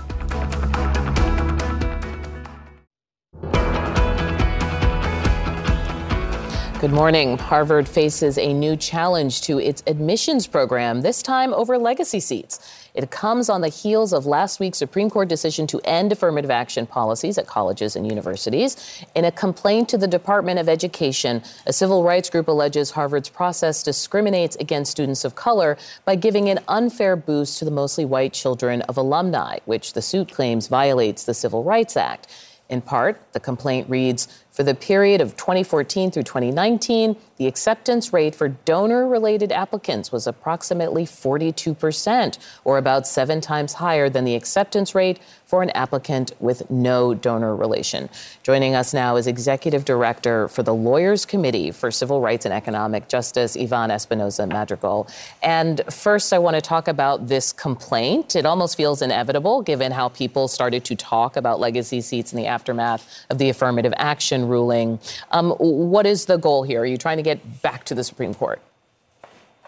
Thank you very much for having me this morning. And just to clarify, my organization rebranded a few years ago. We are just Lawyers for Civil Rights, and we're based in Boston, and happy to be bringing this important case on behalf of students of color who will be disproportionately excluded and affected by the recent developments in the Supreme Court. Last week, the Supreme Court gave us a narrow, but exceedingly narrow opportunity to move forward with race-conscious admissions at colleges and universities in the Harvard case. Ivan, I want to jump in here. Are you saying that, were you looking at that ruling and seeing an in to talk about legacy seats? Oh, absolutely. Absolutely. I'm looking at that ruling and seeing that universities are going to go back to adjust what they're doing to be in compliance with the latest Supreme Court guidance. And in this new landscape, it is critical for us to push for the elimination of donor-based and legacy-based admissions preferences. It's nearly 28% of the class at Harvard. If we didn't have it, more students of color would be there. Ivan, can I ask you, you in the complaint, I think there's kind of 6 requests or 6 specific asks of the Department of Education in terms of an investigation into the admissions practices, certain declarations related to legacy preferences. Is that kind of how you seek to resolve this? What's the pathway forward in terms of trying to address what this complaint brings to bear? The most important thing here is to find ways to make sure that students are not being assigned preferences, given bonus points, been extra consideration. Right, but which ways are you thinking? Like with their donor status, with their alumni affiliations. That's how they're getting the preferences. No, I understand that. Which ways do you want to try and address that based on, the 6 that were laid out in the complaint, or do you want, to Audie's point, try and take this up to a higher court at some point? What's kind of the process here, I guess is what I'm asking. We are going to eliminate the ability of students to identify a donor affiliation or family affiliation so that they could get brownie points to get into Harvard. That is unfair. It's also discriminatory. We're currently in the Department of Education. If we are to do this work and do it right, we also have to keep all legal options on the table, including going into federal court, going into other advocacy and other types of protections that will allow students of color to thrive on college campuses despite the Supreme Court's best efforts. We heard from the Yale admissions director a few months back saying that the government should not intrude on the shape and culture and character of a campus, that they consider this opening the door to other kinds of intrusion. How are you starting to think about that kind of pushback from schools going forward? As the Supreme Court has noted, the importance is the ability to have access to the admissions process without preferences. That is precisely what we are doing here. We are taking the Supreme Court at its word. There should be no preferences, particularly preferences that run along donor and legacy lines, which is not merit-based. Let's be clear. Your last name or the size of your bank account are not merit, should not be a part of the admissions process. And yet nearly 1/3 of Harvard consists of these students who would otherwise not be there. That excludes other students. It excludes even low-income students. It excludes students of color. We're talking about fairness here. And if the Supreme Court is going to eliminate or try to significantly reduce race-conscious admissions as part of a holistic process, it is critical that we also assess barriers and structures that benefit overwhelmingly white people and white affluent people at that. It is the donors. It is the legacy affiliations which have to be eliminated if the Supreme Court wants an even and level playing field. We need to play fair. And that means bringing an end to the type of bonus and preference that is given to rich students and students with family affiliations. All right, Yvonne Espinoza-Madrigal, I think this is going to be a pretty important issue. A lot of people are watching going forward. Appreciate your time, sir. Thank you very much. Now, another story. A hidden camera system was discovered inside the women's locker room at the West Virginia State Police Academy. CNN sat down exclusively with 2 of the women who say they were spied on. Every female that has gone through that academy, civilian or for law enforcement training, is a victim. How many are we talking here? Possibly there could be thousands. Hundreds, if not thousands.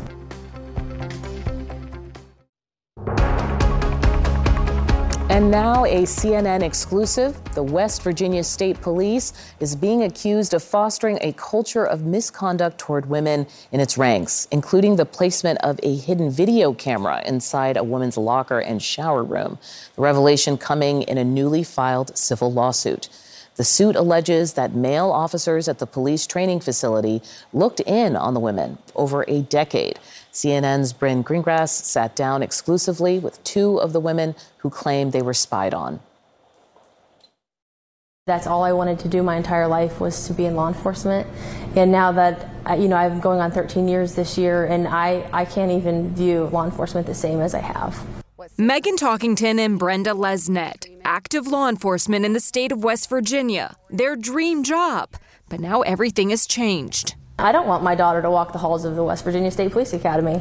Not unless there's reform from top to bottom. Both women now suing the agency that trained them after an anonymous letter written to top state officials, including the governor and lawmakers, went public in February, alleging widespread misconduct within the walls of the West Virginia State Police Academy, including a hidden camera system inside the women's locker room. I was shocked to hear that happened. I was completely appalled.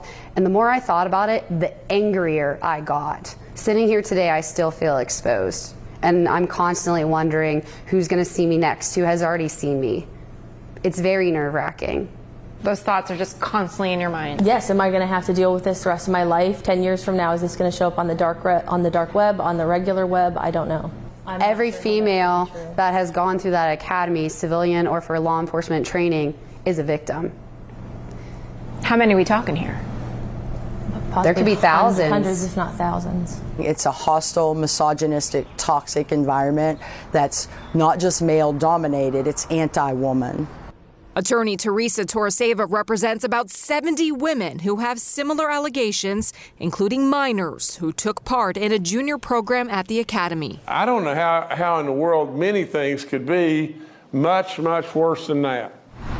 The state doesn't dispute a camera existed. This is how Governor Jim Justice publicly addressed it in March. There was 3 troopers that found a thumb drive. And absolutely from that, they found the video. And then, from what I understand, one, if not all, immediately jerked the thumb drive out and threw it in the floor and started stomping on it. Justice replaced the head of the agency and pinned the act on a high-ranking academy official who died in 2016. You don't think he was the only one responsible? Common sense tells you he wasn't the only one responsible. It just doesn't make sense. It doesn't add up. And it feels like you're blaming somebody who can't speak for themselves. Torreseva's team names 3 current and former state police employees who they say are responsible for the recordings in a recently filed civil lawsuit, the first in what will be a long list of similar civil action taken. It's a risk you guys are taking to file a lawsuit while you're still working. What do you fear? I fear retaliation. I fear Brenda and I are going to have a target on our backs. There are 2 open state investigations. We're going to clean it up. Where those stand, unclear. We reached out to Justice's office and the West Virginia Department of Homeland Security and got no response. The state police said no comment. Officials haven't reached out to the alleged victims either. Crickets. It's disheartening. It is outrageous. I feel like this hasn't been taken seriously. I think that there needs to be more investigation, more thorough investigation, and I think that we all want answers. Bryn Gingras, CNN, Charleston, West Virginia. Important reporting from Bryn there. Now, we also have a new retail survey that made in America means actually paid in America. Why being patriotic is paying off. Plus, we're going to bring you the secret to grilling the perfect burger. Burger scholar George Motz will join us live next. Wait. Burgers, though. And a reminder, CNN's July 4th special returns tonight with an all-star lineup. Watch CNN's The 4th in America live at 7 Eastern on CNN. We'll be right back with Burgers.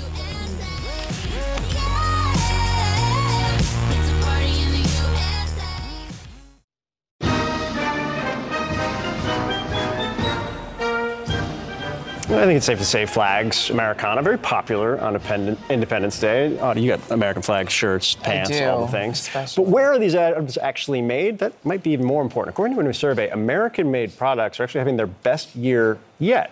Let's bring in CNN's Rahel Solomon. Why?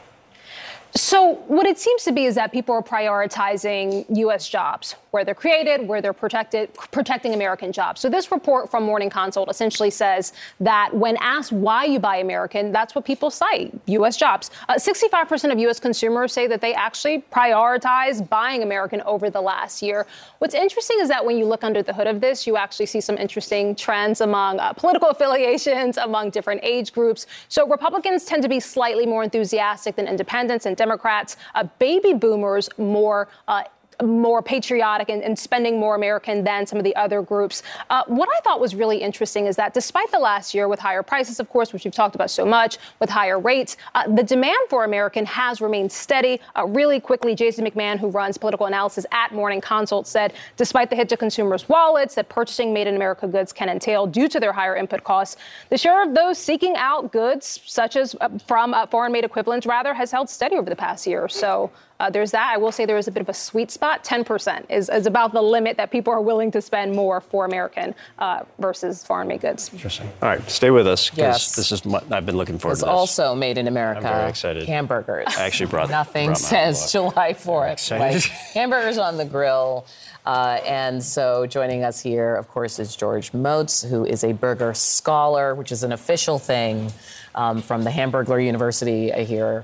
And so talk to us a little bit about the proper July 4th burger. What are the sort of key things for what you have deemed the hamburger architecture? Oh, architecture is very important because, I mean, first of all, we want to keep it simple.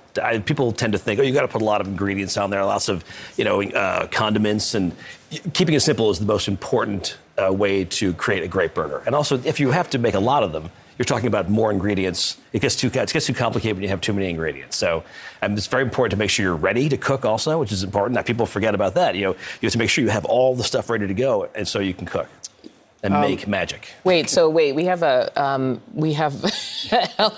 helpful tip there about what's going on. Does it matter, like, what bread, what lettuce? Like, do you have thoughts about that? No, I mean, to me, you just have to keep it simple. Fresh meat is very important.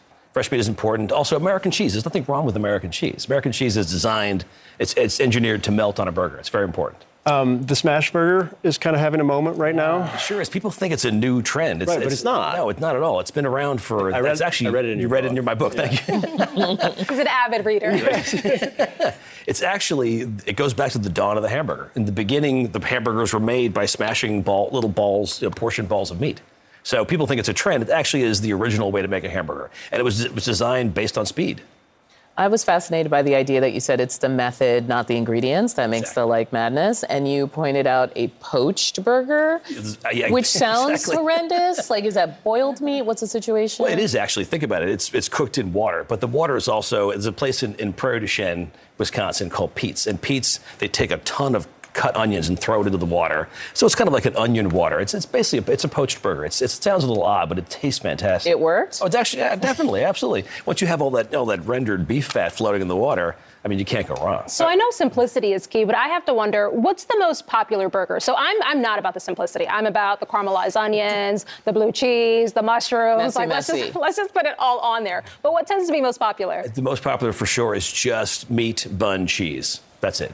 And then you can do whatever you want to it at that point, but pretty much all you really crave, and what I call the daily beater, the one you're going to want to your return to is the meat bun cheese. Yeah, well, we want to drag you into the culture wars, which is what we do here. So there have got to be some controversial toppings, okay? Oh, yeah, I said sure. blue cheese. This guy gave me a hard time in my email. No, I'm not anti-blue cheese. It was the mushrooms. I'm not a mushroom guy. People like mushrooms, which is not a personal thing. It's Actually, like so here's Audie's burger. situation. You're looking at Audie's burger. Okay. Bun, Okay, blue my burger cheese, looks so much better than that. mushrooms, Let me and burger just patty. say. There's mine. Wait. Bun, Yeah, pickles, there you go. burger patty. First off, See, you to didn't put what I me- have in my No burger. ketchup. Like, Oh, this is thank not- you on the wait, ketchup. No ketchup. No Okay, ketchup. so Why? give me the deal. Why? People like ketchup on a burger. That's fine. I don't personally like it because it's too sweet.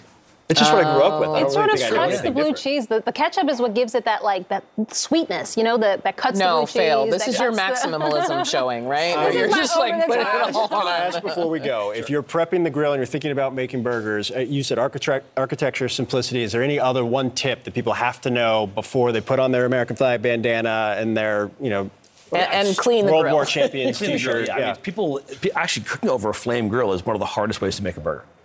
One of the easiest ways to make a burger is on a flat top. So if you really have, you're having trouble, getting the burger temperature correct, I say take a skillet and put it onto the grill, and then cook.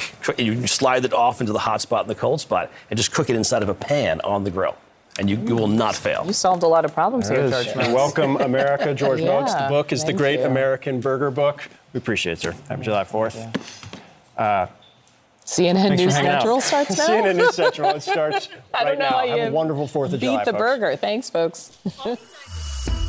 That is it for this episode of CNN This Morning. You can check out our lineup of podcasts and showcasts at cnn.com/audio or in your favorite podcast app. Thanks for listening. Quality sleep is essential, and that's why the Sleep Number Smart Bed is designed for your ever-evolving sleep needs. So you can choose what's right for you whenever you like. Need a bed that's firmer or softer on either side? Helps you sleep at a comfortable temperature. Quiets their snores. Sleep Number does that. Sleep better together. J.D. Power ranks Sleep Number #1 in customer satisfaction with mattresses purchased in-store. And now, save 50% on Sleep Number limited edition smart beds for a limited time. For J.D. Power 2023 award information, visit jdpower.com/awards. Only at Sleep Number stores or sleepnumber.com.